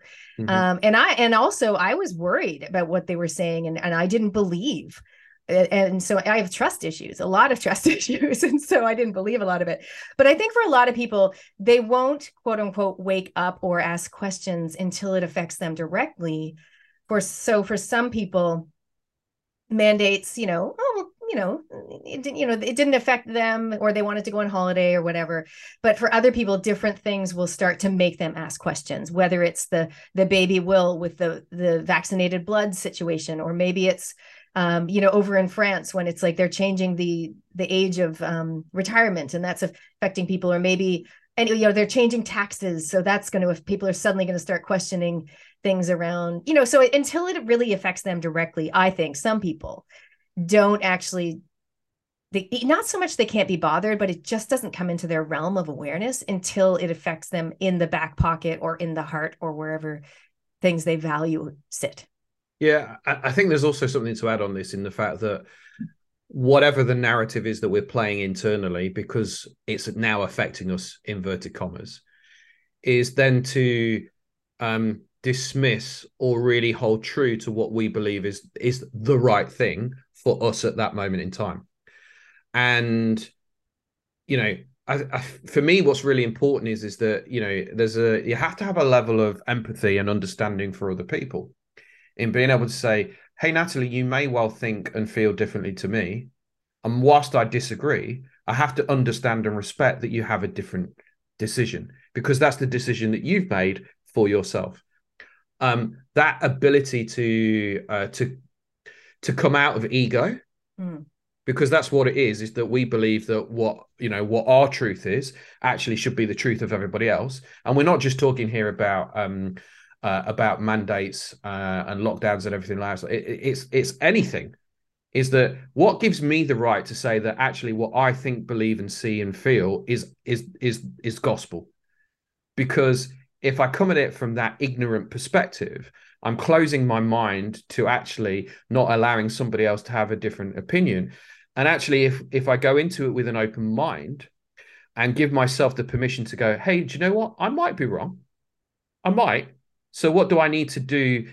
And again, ask those questions to say, just help me see it. A friend of mine in the UK, Paul McGee, does this thing from a leadership perspective. So imagine a beach ball with 6 different colors on it.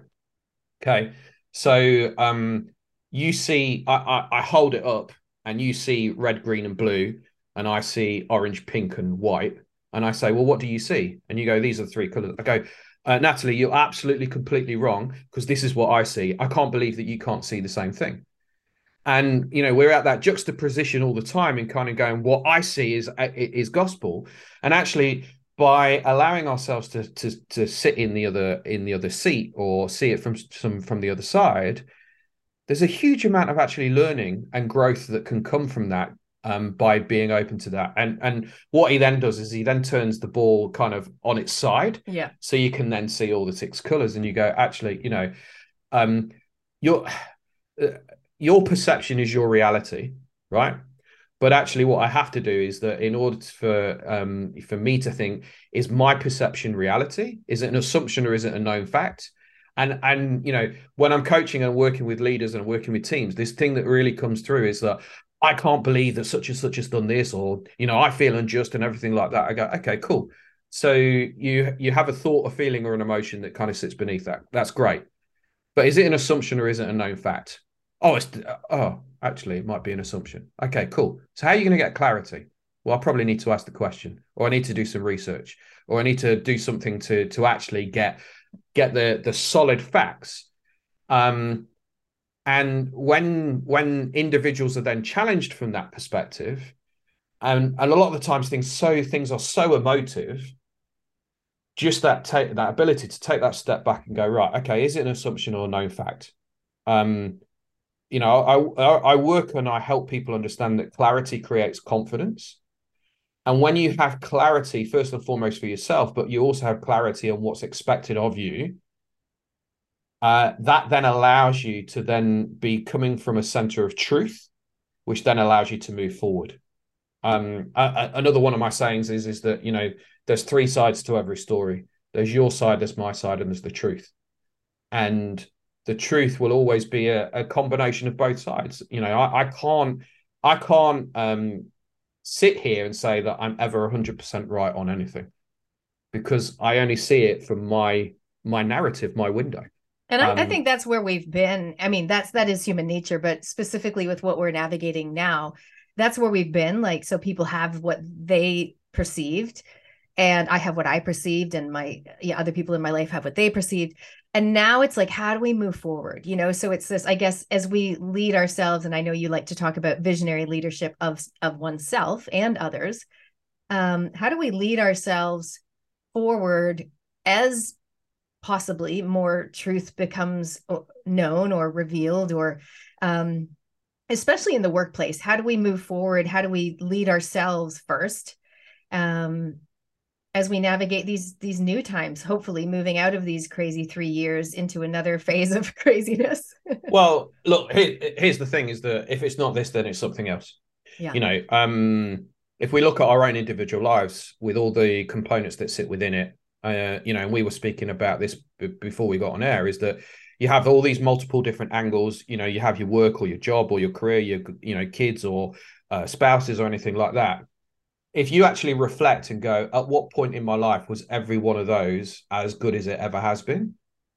It's probably only one or two moments in your life when actually everything's been working completely the way that you want to be. Yeah. So as we live life, challenge and opportunity and discomfort and growth, that's the one thing that actually is consistent. Mm-hmm. So how and what do we need to do to not fight it? Because if we try and fight it, we've got to first and foremost accept, and then it's a case of, right, okay, what do we need to take ownership and responsibility for on a daily, weekly, monthly basis? For some people it's exercise, journaling, meditation, whatever it is that allows you to go to a place where you're able to kind of contemplate and have a level of reflection and have a level of calmness and stillness to actually understand that the things that hold us back are actually the things that are preventing us from potentially doing more of what we actually want to do. Often it's one of my phrases is be frank and fearless. So actually embrace the fear, and have more focus, have more fun, and have more flow. And actually, when you're in more of a state of knowing, you can live a more fulfilled life. I love all of those F's: the flow, the fun, the focus. Definitely, yeah, the fearless as well, and being frank. That's good. That's always good. And is that what you're doing in your life? Are you? I mean, obviously, you're walking the talk. I know that you work with people in the EOS. You're a professional EOS implementer. I'm not sure what that means. I want to ask you about it, but I don't even know what to ask. What does it mean? Okay. So EOS stands for Entrepreneurial Operating System. So 6 or 7 years ago in the UK, I've been coaching and running mastermind groups for chief execs for nearly 15 years. Client of mine came across this book called Traction by a guy called Gino Wickman. And it literally changed my life. I implemented it and I was like, this is really cool. There's nothing in it that's potentially revolutionary. It's all stuff that's been seen, especially within the business world. But what it does do is it simplifies the language to be the ability to be able to cascade it through the whole organization. So I spend my time now working with entrepreneurs and business owners in helping them kind of, solidify and get clarity around three things. The first thing is around vision. So making sure that they've got a clear North Star. Where are they heading as an organization? What's their, Simon Sinek would say, what's their why? Why does the organization or the business exist? Because it might not just be about making widgets. It might well be about, feeding the homeless, in a region somewhere. Once they've got that vision, it's ensuring that every single person within the organization knows and understands, but also knows what their role is within achieving that, and then sharing it with customers and suppliers. Second thing then is around traction. So what's the consistency of meetings to ensure that we're delivering against that vision? So we overestimate what we can do in a year. We underestimate what we can do in 10 years. So it's about making sure that there's the consistency. And we talk about an aspect of 90 days. So what are the goals or the rocks that we need to do for the next 90 days? And then the third thing is around healthy. So this is around, and this has been a challenge for some organizations here, but that's where the growth comes from, is that there's a healthy part. So the healthy part is around having the right conversations with the right people at the right time. So instead of those, hey, Sue in accounts, I can't believe she's just done this. We're talking about them proactively. We're changing, we spoke about culture. We're changing the culture within the organization to mean that it's okay because everybody has levels of accountability. So we move away from an organizational chart to make sure that people are accountable. And then what we're looking at doing is making sure that we're having the right conversations. So, hey, look, Natalie, do you believe that you're performing at the moment? Okay, cool. What do we collective need to do to ensure that you're living and you're doing your best work? Because when we've got people in the organizations that, first and foremost, they're the right people, they understand the values and the direction and the vision of where we're going, but they're also sitting in the right seat within the organization. They're doing their best work. They just start getting traction, and we just move forward. It's phenomenal. I love the work that I do. I mean, I'm a huge fan of like team building and conscious conversations. And sometimes you do need to bring in an external person to kind of facilitate in how to have those conversations. Because otherwise a company can get into a bit of a culture of their own. Oh, we don't talk about that, or so-and-so always makes all the decisions. So it's just the way it is in our company.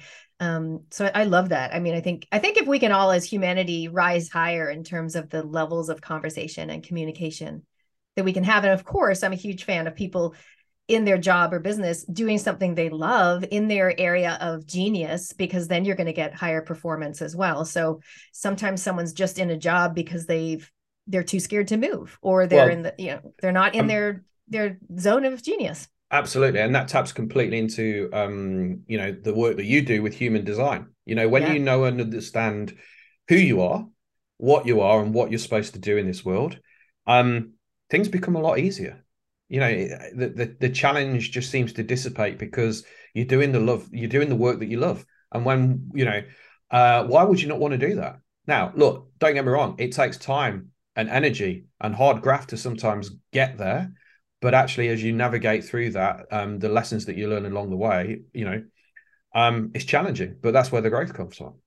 I agree. And I think I'd like to think that, the corporate environment, hopefully in New Zealand, but definitely in other countries, are ready to look at things a little differently. Like, me with my human design, if I can go in there and talk to them about how can we understand each other better, judge each other less. And I usually say love, but let's say appreciate each other more. And imagine the type of work that we can really, the results that we can get for the company when everyone gets each other, not just what their title is or their certificate degree on the wall, but like deeper level than that. And, I did this session yesterday for a group, and it was around, I actually asked them at the start, where in your life are you out of alignment at the moment? What three areas? And you mentioned it before, it might be wellness, or it might be their fitness that's a bit off, or their nutrition, or what they're eating, that kind of stuff. Or maybe it's the relationships, one particular relationship, a friendship perhaps. Or maybe it's around, it might be around the work that they're doing. It might be a little bit off, or their sleep patterns. And so we kind of looking at your life and asking, like, where am I use the phrase out of alignment, but it's really, where are things not working the way that they could and work better? And that's what you're about, the high performance and leading each other. So tell me a little bit more before we go on to my questions that I love to ask people about, which is upping your brave, a little bit more around the visionary leadership for self and others. If our listeners are listening and they're like, oh, this is interesting, but how can I be a better leader of my own life? What guidance would you give? We've not got long enough. Look, I think there's a couple of simple things that I would say. The first thing is that speak to those around you, speak to the people that you know, like, and trust, the people that you admire, because, you know, people will do things like the way that you do them. So if you're naturally drawn to an individual or a group of people, just asking what their hacks are. Try something. You know, the one of the books I wrote was all around habits, and it takes 66 days to put into a new habit. That's what the research says. So try something, commit to it, whether that be mindfulness, reflection, journaling, meditation. Like, it really doesn't matter, because each person is going to be different. There's so much. I mean, if we think about the resources that are available for free, you know, going online and looking at, you know, TED Talks, I suppose the easiest way to say it is, think about the biggest challenge, issue, or opportunity, or the stumbling block that you've got at this moment in time, and just type that into Google or YouTube, and there will be a video which will just help you. You know, how do I navigate X? I've got a problem with Y. You know, somebody else has been, running mastermind groups. One of the things I've always said is that, you know, the issues, problems, challenges, and opportunities that you're going through at the moment, the person in the room has either been through it, is going through it, or will go through it. So I'm a massive firm believer in experiential learning, about learning with others, hearing, seeing, feeling the what they're going through, and doing it. And actually that starts with just having a conversation with a friend who is not going to judge you, is going to listen, and is then going to be able to kind of support. Coaches are great, mentors. Find the one person in your life that can ask you a question that you can't ask yourself. I think that's a key point, because I think to become the leader of your own life, you don't have to do it by yourself. You've mentioned masterminds before. So for those people that don't know what that is, I'll give my definition, but I'd love you to jump in. You know, it's a group of people, whether it be usually online, but sometimes in person, that come together, maybe 6 people, 10, 5, that talk about issues and goals and things like that. So sometimes you need someone else to facilitate or bounce ideas off of. And I love how you said experiential learning, right? But also, I think experiential learning results in exponential learning, because then that comes back to me saying, well, we can't do it by ourselves. It'll be a lot slower. If you try to do it by yourself, you don't get a coach or a mentor. You don't have a mastermind group. You don't possibly go and seek out a life coach or someone that can help you dive deeper. What is your definition of a mastermind group, to clarify for people? Yeah, so I think for me, there's and I'll give an example on this. So when you're learning with other people, you're experiencing life through and with others. So, like, as I said before, the issues, challenges, and opportunities that you will go through or are going through, others have got experience that they can add in. So COVID hit 2 weeks in the UK before here in New Zealand. My mastermind group were all prepped and ready, and they knew exactly what they needed to do to execute on dealing with the situation. The reason why is that one of the members had a situation within their industry where something happened literally overnight, and they had to pivot within 48 hours. So the group have lived through a similar situation.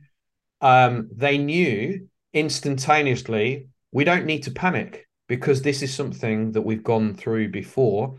Okay, it wasn't me, but I was with David who went through it.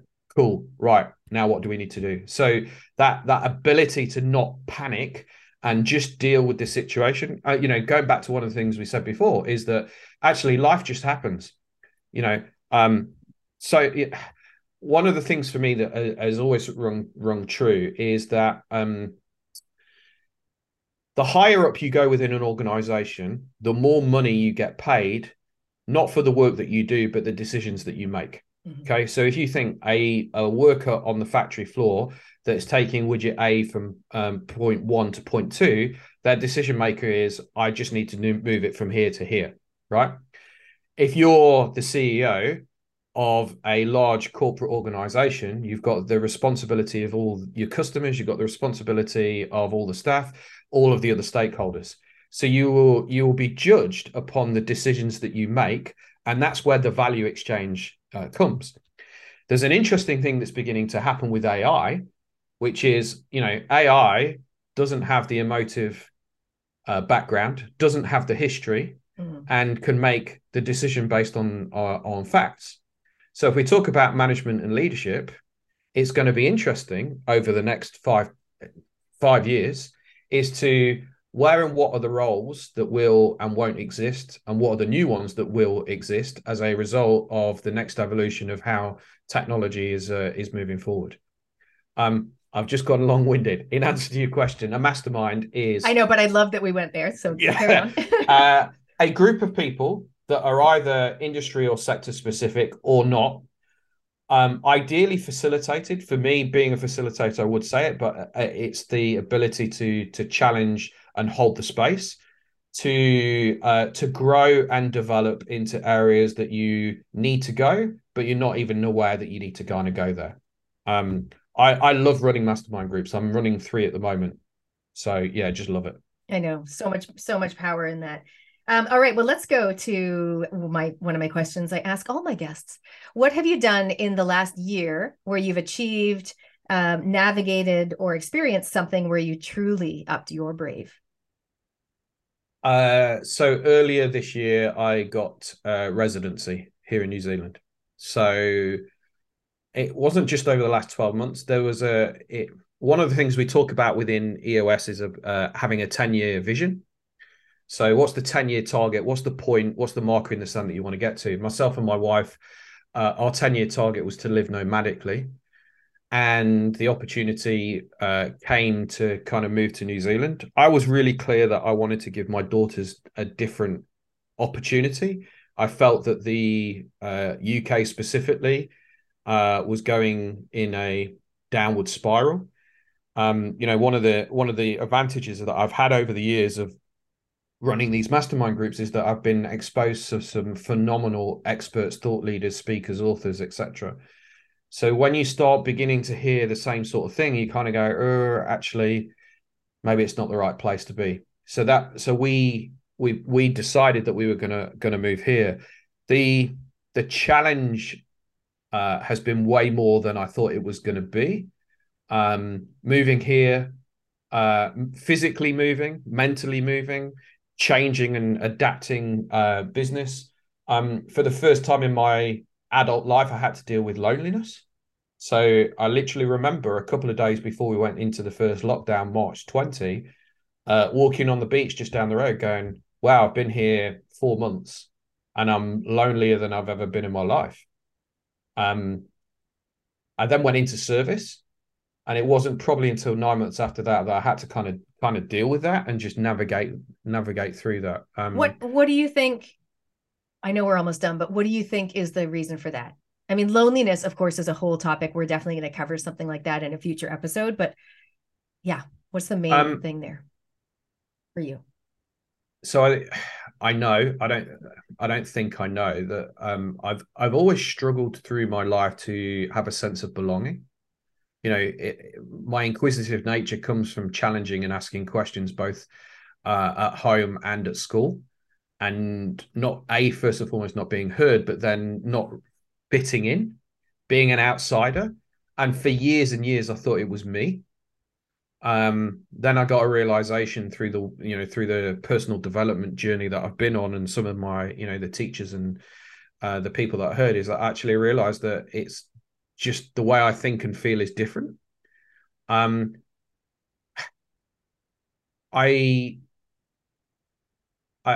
feel that I'm still trying to find my tribe. And going back to one of the things we said is that the things that define and make who we are, the influences, school, family, social circles, etc., like that. I thought I was moving here and I was going to drop into my tribe, and it was the expectation that I'd set myself. And actually, the learning for me was actually it's not. and you've still got to find, and that's why, like, when you and I connected however long ago, when you have those joyful conversations where you can just literally be sitting with somebody, you could talk for hours and hours, and there's the energy exchange, and the service and the support and the love, and the learning. I'm still striving, and I want to meet more people like that. The funny thing is, because I'm a super connector and a total geek, I've already made a list of a few people that I'm really excited to connect you with. But, the topic of today is visionary leadership. I feel like the future of tomorrow is around humble leadership, which you've just exemplified for us today. It's like you've got all these skills, you've got all this experience, you're helping all these other people in service. And then to acknowledge you've been lonely, and then to acknowledge that you still haven't found your tribe. I mean, that is humble leadership. And I feel like that's what we need, because sometimes humility or humbleness, having the courage to actually ask for help, but also having the confidence to ask the questions, to challenge people to dig deeper, which is, like you said, you've always been like that. I can imagine you as a kid asking the 5 whys, right? But it's like, we need people like that in society to make it okay for people that are more compliant, and sometimes confusion creates compliance. Like you mentioned before, clarity creates confidence. And I'm like, yeah, and confusion creates compliance. And that's what we had in the last 3 years, intentional confusion, just saying. But I feel like I just want to honor your humble leadership, and thank you for acknowledging that. Thank you. One of the values that EOS holds is humbly confident. There you go. Yeah. And thank you for observing that about me. Yeah, appreciate that. All right. Well, my next question is about a bucket list, so maybe we can help you. This is my bucket list busters section. What is one thing on your bucket list that possibly the Reality Check Radio community can help you with? So I'm really quite clear on this. I want to work with 100 leaders over the next 5 years in helping them to understand the vision for their organization and then action it moving forward. That comes with change, challenge, and growth. But I would love introductions into individuals that are up for that journey, because actually I know that I've got a really tight sweet spot in working in that space with the owner or the leadership team.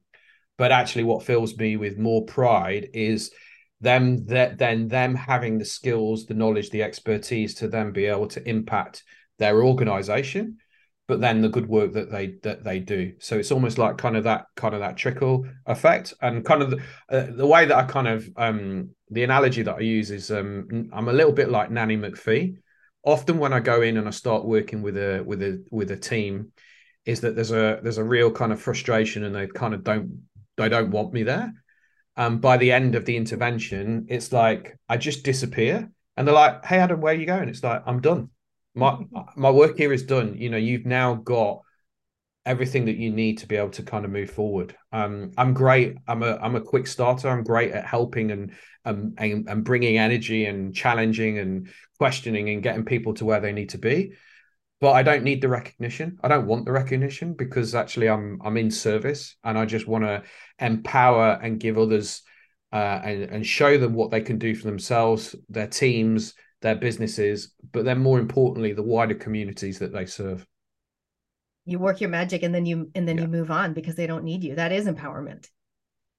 Okay, everybody, 100 leaders. So if you have someone that comes to mind, if you're like me and you have these sparks of people in your mind that might help others, you can reach out to Adam. Adam, my next question is, how can people find you, follow you, and how can they connect you with the 100 leaders that they might know? Okay, so find me on LinkedIn, Adam Harris. I've got a website, frankandfearless.com. I've got a podcast. I'm on Facebook. Just find a way. If it's meant to be, it's meant to be. I love it. Okay, so LinkedIn is LinkedIn, or any of the other places, and you guys, I'll also have some posts and information about Adam on my Up Your Brave with Natalie Cutler-Welsh on Facebook page. What is coming up for you in the next few months? One of the roles that I've got is also as an exec director for an IT company, www.ourcloud.nz. I've been in the technology space for a number of years, and I'm really keen to we're launching this aspect around business growth performance, but underpinned by technology. So a lot of it is around, making sure that we've got the right people in the right seats, but then how do we enable and use technology to improve effectiveness and efficiency? There's so much stuff that we're doing with regards to AI and automation and growth and development. So I'm really excited to be bringing the hybrid of knowledge and experience and contacts that I've got from all the years that I've been working, and then just sitting down. Again, for me, it's actually about the right mindset of individuals and organizations, where there's a level and appreciation of value in wanting to grow themselves and their businesses moving forward. So yeah, that's one of the things that I'm working on at the moment and loving it. Awesome. And I think the fact that you've got this kind of AI insight and plus all the experience with the leadership, it's going to be an exciting time. It's going to be a really interesting time going forward the next 6 months or so. Hey, Adam, thank you so much for being on the show. Before we wrap things up, is there anything else you want to add? Ask yourself on a daily basis, how and what do I need to do to be a better version of myself today than I was yesterday? If that's the one question that you ask yourself, then that's enough. And forgive yourself for all the things that you're not doing, because there's so many things that you are doing which are just absolutely awesome. Be grateful. Be grateful for who you are, what you've got, and what you're going to become. And don't rush it, because the universe has a way of just allowing it to just happen and flow when it needs to. Oh, I love all that. Well, thank you so much for your wisdom today, for your humility and your authenticity, and for all the work that you do. Keep provoking, keep challenging the status quo, and keep being awesome. And hey, you're not going to be lonely anymore. And now you're a member of the RCR community. Awesome. Thanks, Natalie. Thanks for having me. Thanks so much. So great to hear from Adam Harris. You can find and follow Adam. He is on LinkedIn, Adam Harris. And he's also at frankandfearless.com, where it says, I work with leaders and aspiring leaders to achieve greater results for their teams, their businesses, and themselves. I help them get from where they are now to where they want to be. How? By being frank and fearless. I ask tough questions and create the space for my clients to stop, pause, and reflect. Out of that space comes clarity and real opportunities for growth. I love that so much. I love the frank and fearless. I remember when I first met Adam, this is about 4 or 5 years ago, through the Professional Speakers Association. I guess maybe it was 4 years ago when he first came from the UK. And I just love the synergy of the name, Frank and Fearless. I said that is so in alignment with my Up Your Brave vibe, and of course now my Up Your Brave show. So I think that's so amazing. You can also find him. He talked about being an EOS facilitator, eosworldwide.com/Adam-Harris. So you can find him there as well. I love in this interview, we talked about the 5 whys. So asking the why. We talked about how clarity can lead to confidence, and also how confusion can lead to compliance. Adam mentioned how every day is a school day, and so many other amazing insights from him. And one of the things, as I mentioned, that I love so much is that humble leadership that he displays. And his goal, of course, which is to work with 100 leaders over the next 5 years. And really, I love that, because that's amplifying your impact, which is what I'm all about. I often say I help the people who help the people. Well, that's exactly what Adam does as well. He helps the people, like the CEOs and the managers and such, who therefore help the people on their teams and in their lives. And we all know the ripple effect, or the trickle down effect, of when you show up as a leader in your workplace, or in your role, or in your community, or in your own family home, in your own life. When you show up as a leader, and you have a clear vision of how you want to be, and then you move towards that, that has massive exponential impact on the people all around you. And it really does shift the energy. And that's what we're also doing here in New Zealand, and worldwide. We are shifting the energy, the consciousness, the awareness, just with how we show up individually, as well as, of course, the questions that we ask and the things that we stand for and the things that we will not stand for. So keen to hear your thoughts. Let us know your thoughts or anything that really sparked for you on Adam's interview. You can let us know. You can also, by the way, comment. I'll be putting some posts up on my Facebook page, which is Up Your Brave with Natalie Cutler-Welsh. So you can go ahead and comment on a post there or private message me there.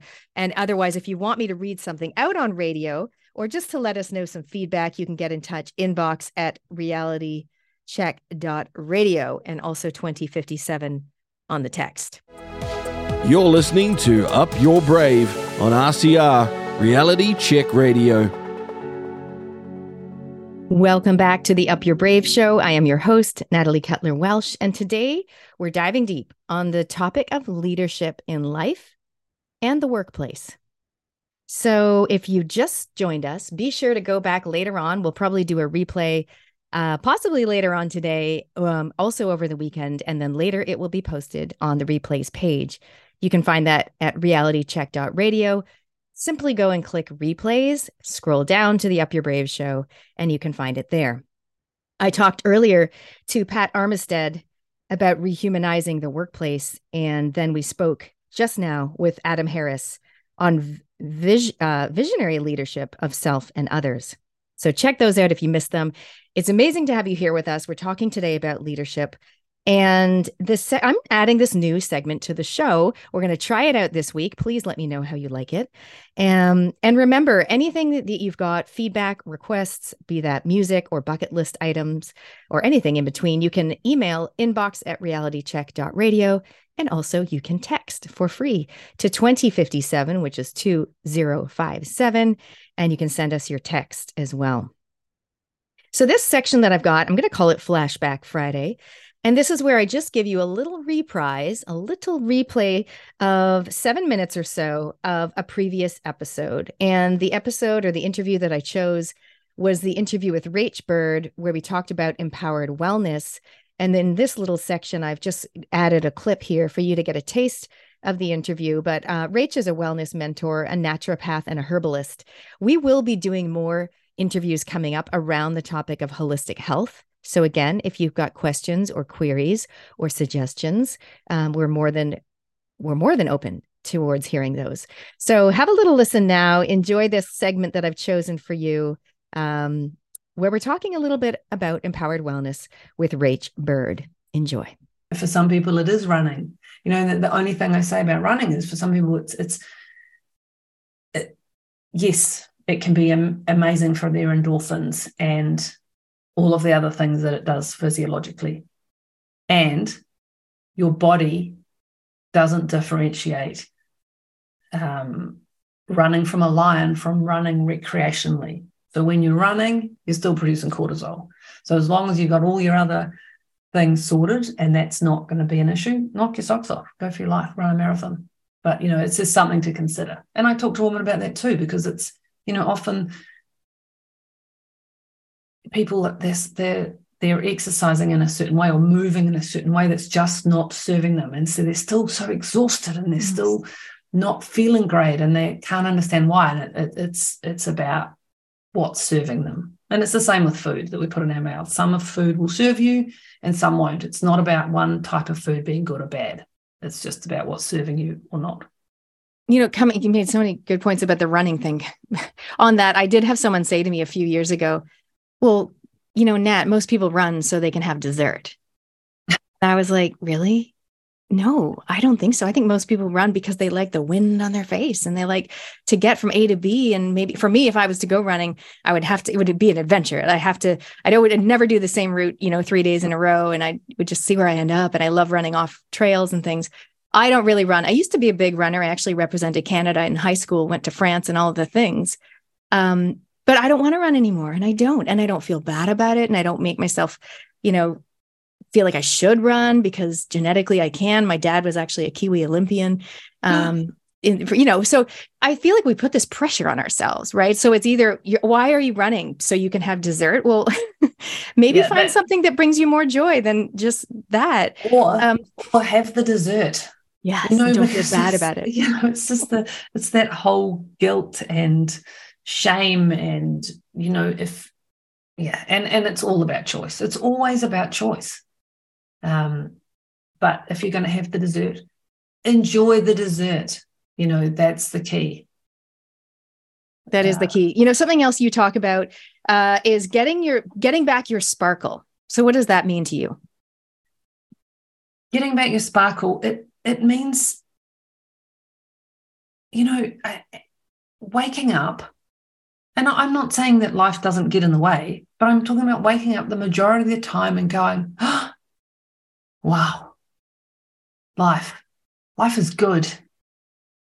I love my life.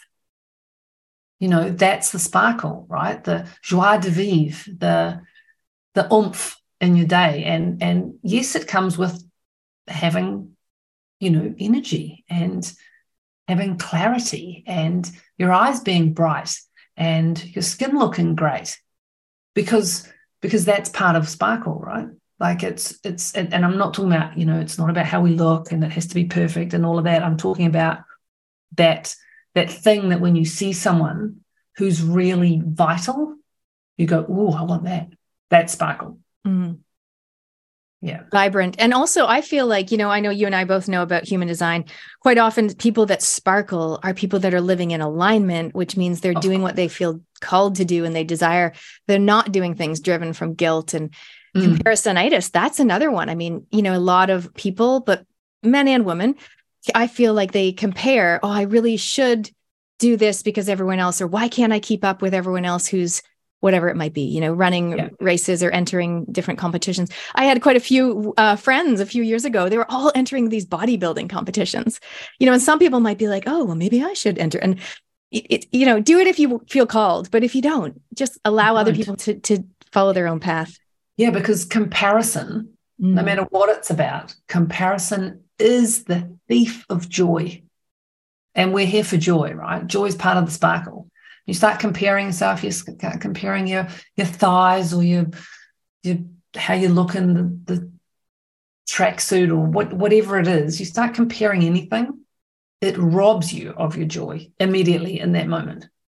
It's the same with comparing, like you're saying you had a lot of friends doing XYZ.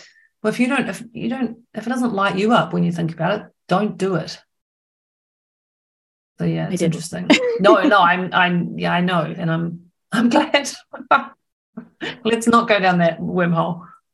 Yeah. So you mentioned stress before, and you mentioned energy. So is energy one of those things that a lot of people want more of?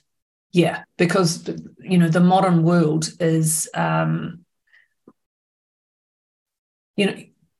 mean, I don't mean to keep harping back to women, but I work with women only. So harp away. We are spinning plates.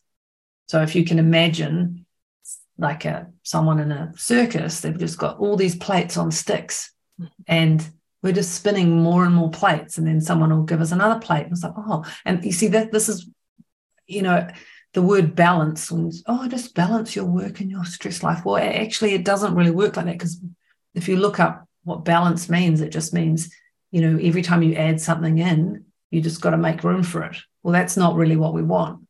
We want to put down some of those plates, because if you keep spinning plates like that as women, what you end up with is a big pile of broken crockery at some point. And I'm not, pointing the stick, but that's just what happens. It's happened to me more than once. Like the more plates you keep trying to spin, though, we have to learn how to say no. We have to actually learn how to choose us. And we've been brought up in a model that is somehow selfish. Well, that's just nonsense. Because if we cannot care for ourselves, particularly as mums, but as women, we cannot care for anybody else. We can't do any of the other things that we're supposed to be doing or want to be doing. including our jobs and our clients and our mums and our brothers and our families and our kids and all the rest of it. You have got to fill your own cup first. And we talk about it a lot. And then, you know, people will go, oh, well, I had a massage or I did a face mask. Well, that's not what self-love is. I hope you enjoyed that little replay clip from Rach Bird. You can find Rach on Instagram as well as Facebook. She helps people to get their sparkle back and to thrive again. And maybe you're feeling that you would love to thrive again in your own life or maybe in the workplace as well. What part of your life is it that you maybe need to take a little bit more of a leadership role in? Maybe it is wellness. Maybe it's your relationships. And that leads me to this next little sneak peek that I've got planned for you. Now, this is where I give you a little taster, little teaser about what is coming up next week. So next week, we're going to be diving into empowered relationships. We're going to look at love relationships as well as friendships. So that's going to be amazing. One of my guests is Kimberly Sweeney. She is a divorce and separation coach from Degrees of Separation. And we're going to be talking about navigating relationships post-pandemic.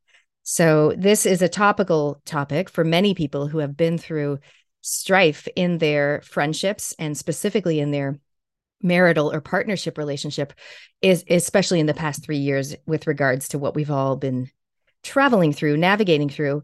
And we talk a little bit about that and more. And Kimberly gives some really amazing, actionable tips and strategies as well for how to co-parent effectively in our interview. So here's a little sneak peek of my interview discussion with Kimberly Sweeney. Enjoy. There's a lot of families in the same situation with the choices that needed to be made around the pandemic and the children and all, you know, the vaccination and all of those things, you know, and that did throw a spanner in the works for many relationships because both parties were on two different pages with their choices. And, you know, all I can say is you've still got to get back to the grassroots of a relationship and your core values and whether they're aligned and what you can do to try and bring some alignment back in other areas. I think that the COVID disputes that have happened over the last 3 years, you know, just need to kind of be pushed aside. And if you want to make the marriage work, if you want to make the relationship work, that can't be your focus anymore because you're probably not going to align after all this amount of time. And so what do we align with? What can we focus on that's good? You know, if you've got children together, we obviously all put our time and effort and energy into raising healthy, amazing children. And then hopefully you can start to rebuild that relationship and reconnect on a different level that's not around COVID and, you know, all of the things that came with that challenging 2 or 3 years. Yes, that is the challenge. That is also the opportunity. Mm. When you talk about values, I mean, I know I think there's 20 or 100, I don't know, values, buzzwords. For those that aren't sure what you mean, because values and philosophy and perspectives, those are different things. What do you mean when you say similar values? Values around family and relationships, I suppose, in respect to what we're talking about now. I mean, values in life generally, it's nice to figure out, you know, who you are at the core and what your core values are, but also what are your values and what do you want from your relationship and your partner, you know, what aligns and what doesn't align. And obviously we're not going to align with every single thing with our partner because that wouldn't be a normal, healthy relationship either. But what are you willing to accept of each other's core values without rubbing each other up the wrong way about, you know, disagreeing about those things? You know, what are you willing to let go and what are you willing to accept? And I think sometimes just, you know, sitting down and writing out what you want from your partner, what your core values are in regards to family life and how you bring up your children and all of those things have to align, you know, to make it work. Right. And of course, values, very different from opinions. Absolutely. You know, it's interesting. I mentioned in the show a few weeks back that, you know, 2020 was the year of clear vision, where many of us, not all of us, started to see things more clearly with what was going on in the world and the government and all the things. 2023 is the year of evaluation and accountability. Now, putting that into perspective under the banner of relationships and love, it is a great time to evaluate or reevaluate our own relationships. But also for me, I think like reimagine, right? So it's also a great time, astrologically and everything, to really think about how do we want things to be? So not just like reevaluate, like this is bad or this isn't what I thought it would be, but how do I want it to be? What does a healthy marriage look like? What does a happy marriage look like? And starting to reimagine what that looks like. And then for me specifically, taking accountability, going, okay, Nat, if you want it to be fun, well, you got to bring more fun to the party. What are your thoughts on that? Yeah, I wholeheartedly agree with that. I think with everything in life, how you show up is what you'll get back, so what you give out and what you show up is hopefully what you get back from your children or your partner or your friendships, and reimagining what you want for your future. When we get together with our partners of 20 years, we've both changed, and hopefully we've both grown a lot, and hopefully we've grown together through that, through different interests or what have you. But we are forever evolving, and hopefully your relationship evolves with you, and if it's not, then it's a good time to sit down and reevaluate with each other about what you want for your future. What are you both aiming for your hopes and dreams, and together, hopefully you're still thinking about that togetherness and planning for a future, of when your children leave home or retirement or travel or whatever the things are that you both want to do, that is going to keep you growing together, not apart. Well, you touched on the topic of, growing and evolving. Do you find, because this is what I see, at least in my experience, because I'm in the entrepreneurial space where a lot of people do, or a lot of women, those are my people, do a lot of personal development, personal discovery, self-reflection, facilitated self-reflection, etc.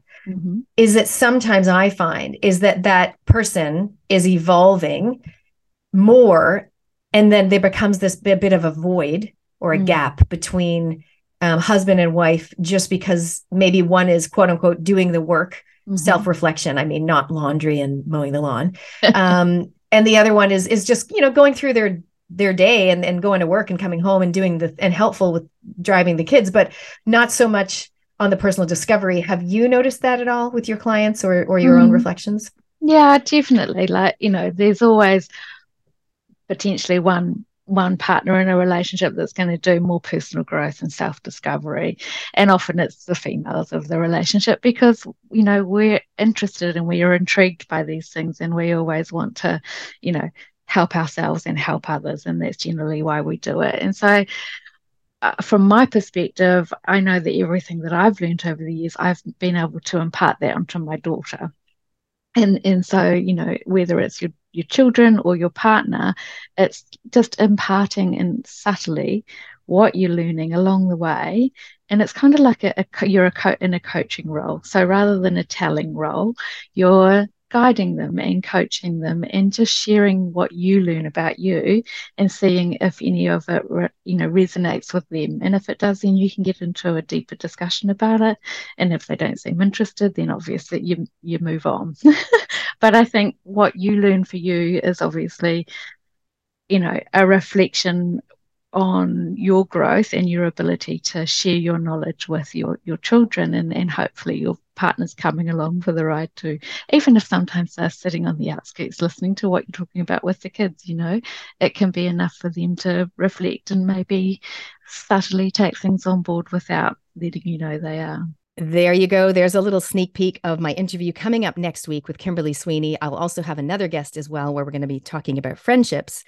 You can find Kimberly at degreesofseparation.co.nz, degreesofseparation.co.nz. You can find out more about that. And also, I would love to hear from you. I personally would love to include some audio clips or some comments from people that have also been navigating relationship woes, specifically over the past 3 years as a result of whatever mandates, life in general, differing opinions.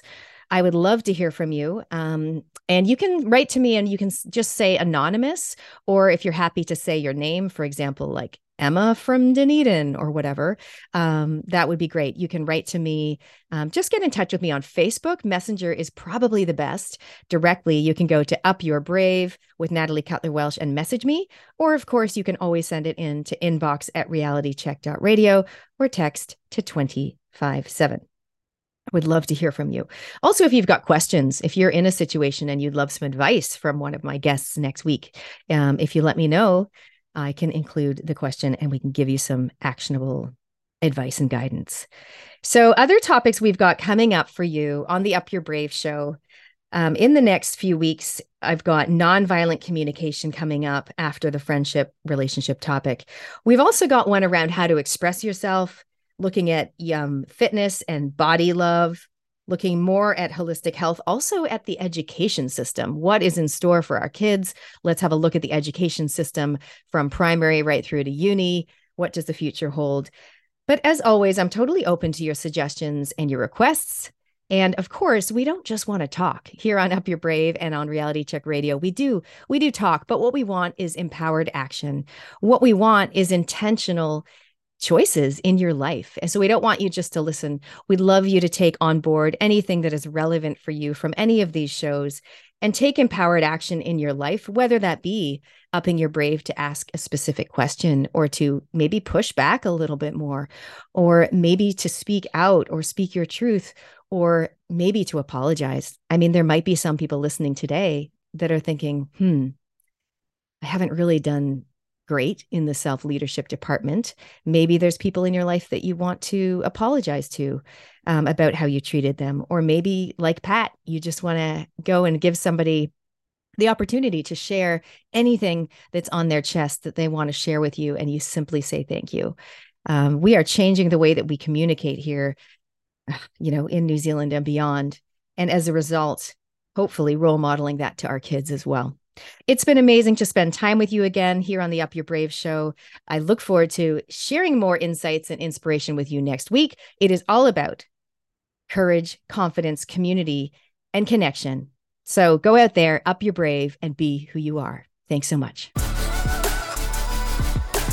You've been listening to Up Your Brave with Natalie Cutler-Welsh on RCR Reality Check Radio.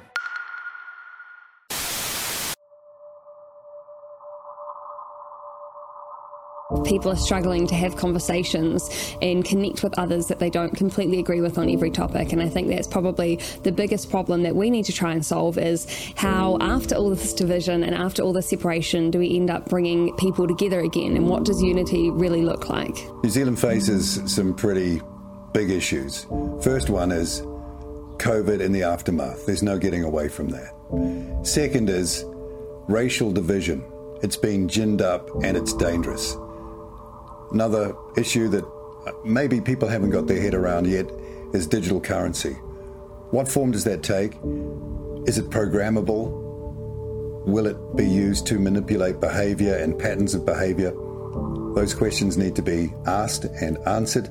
How can you have fair, open, democratic government by people who are appointed? It's a ridiculous idea. And if that idea is taken to its zenith, then this country is in real trouble, because democracy, one person, one vote, where every vote is of equal value, has got to be the foundation of a modern New Zealand. What's true, what's not true, how our kids are to be educated. And, I have a great fear for the future. I think we know from history where this could end up.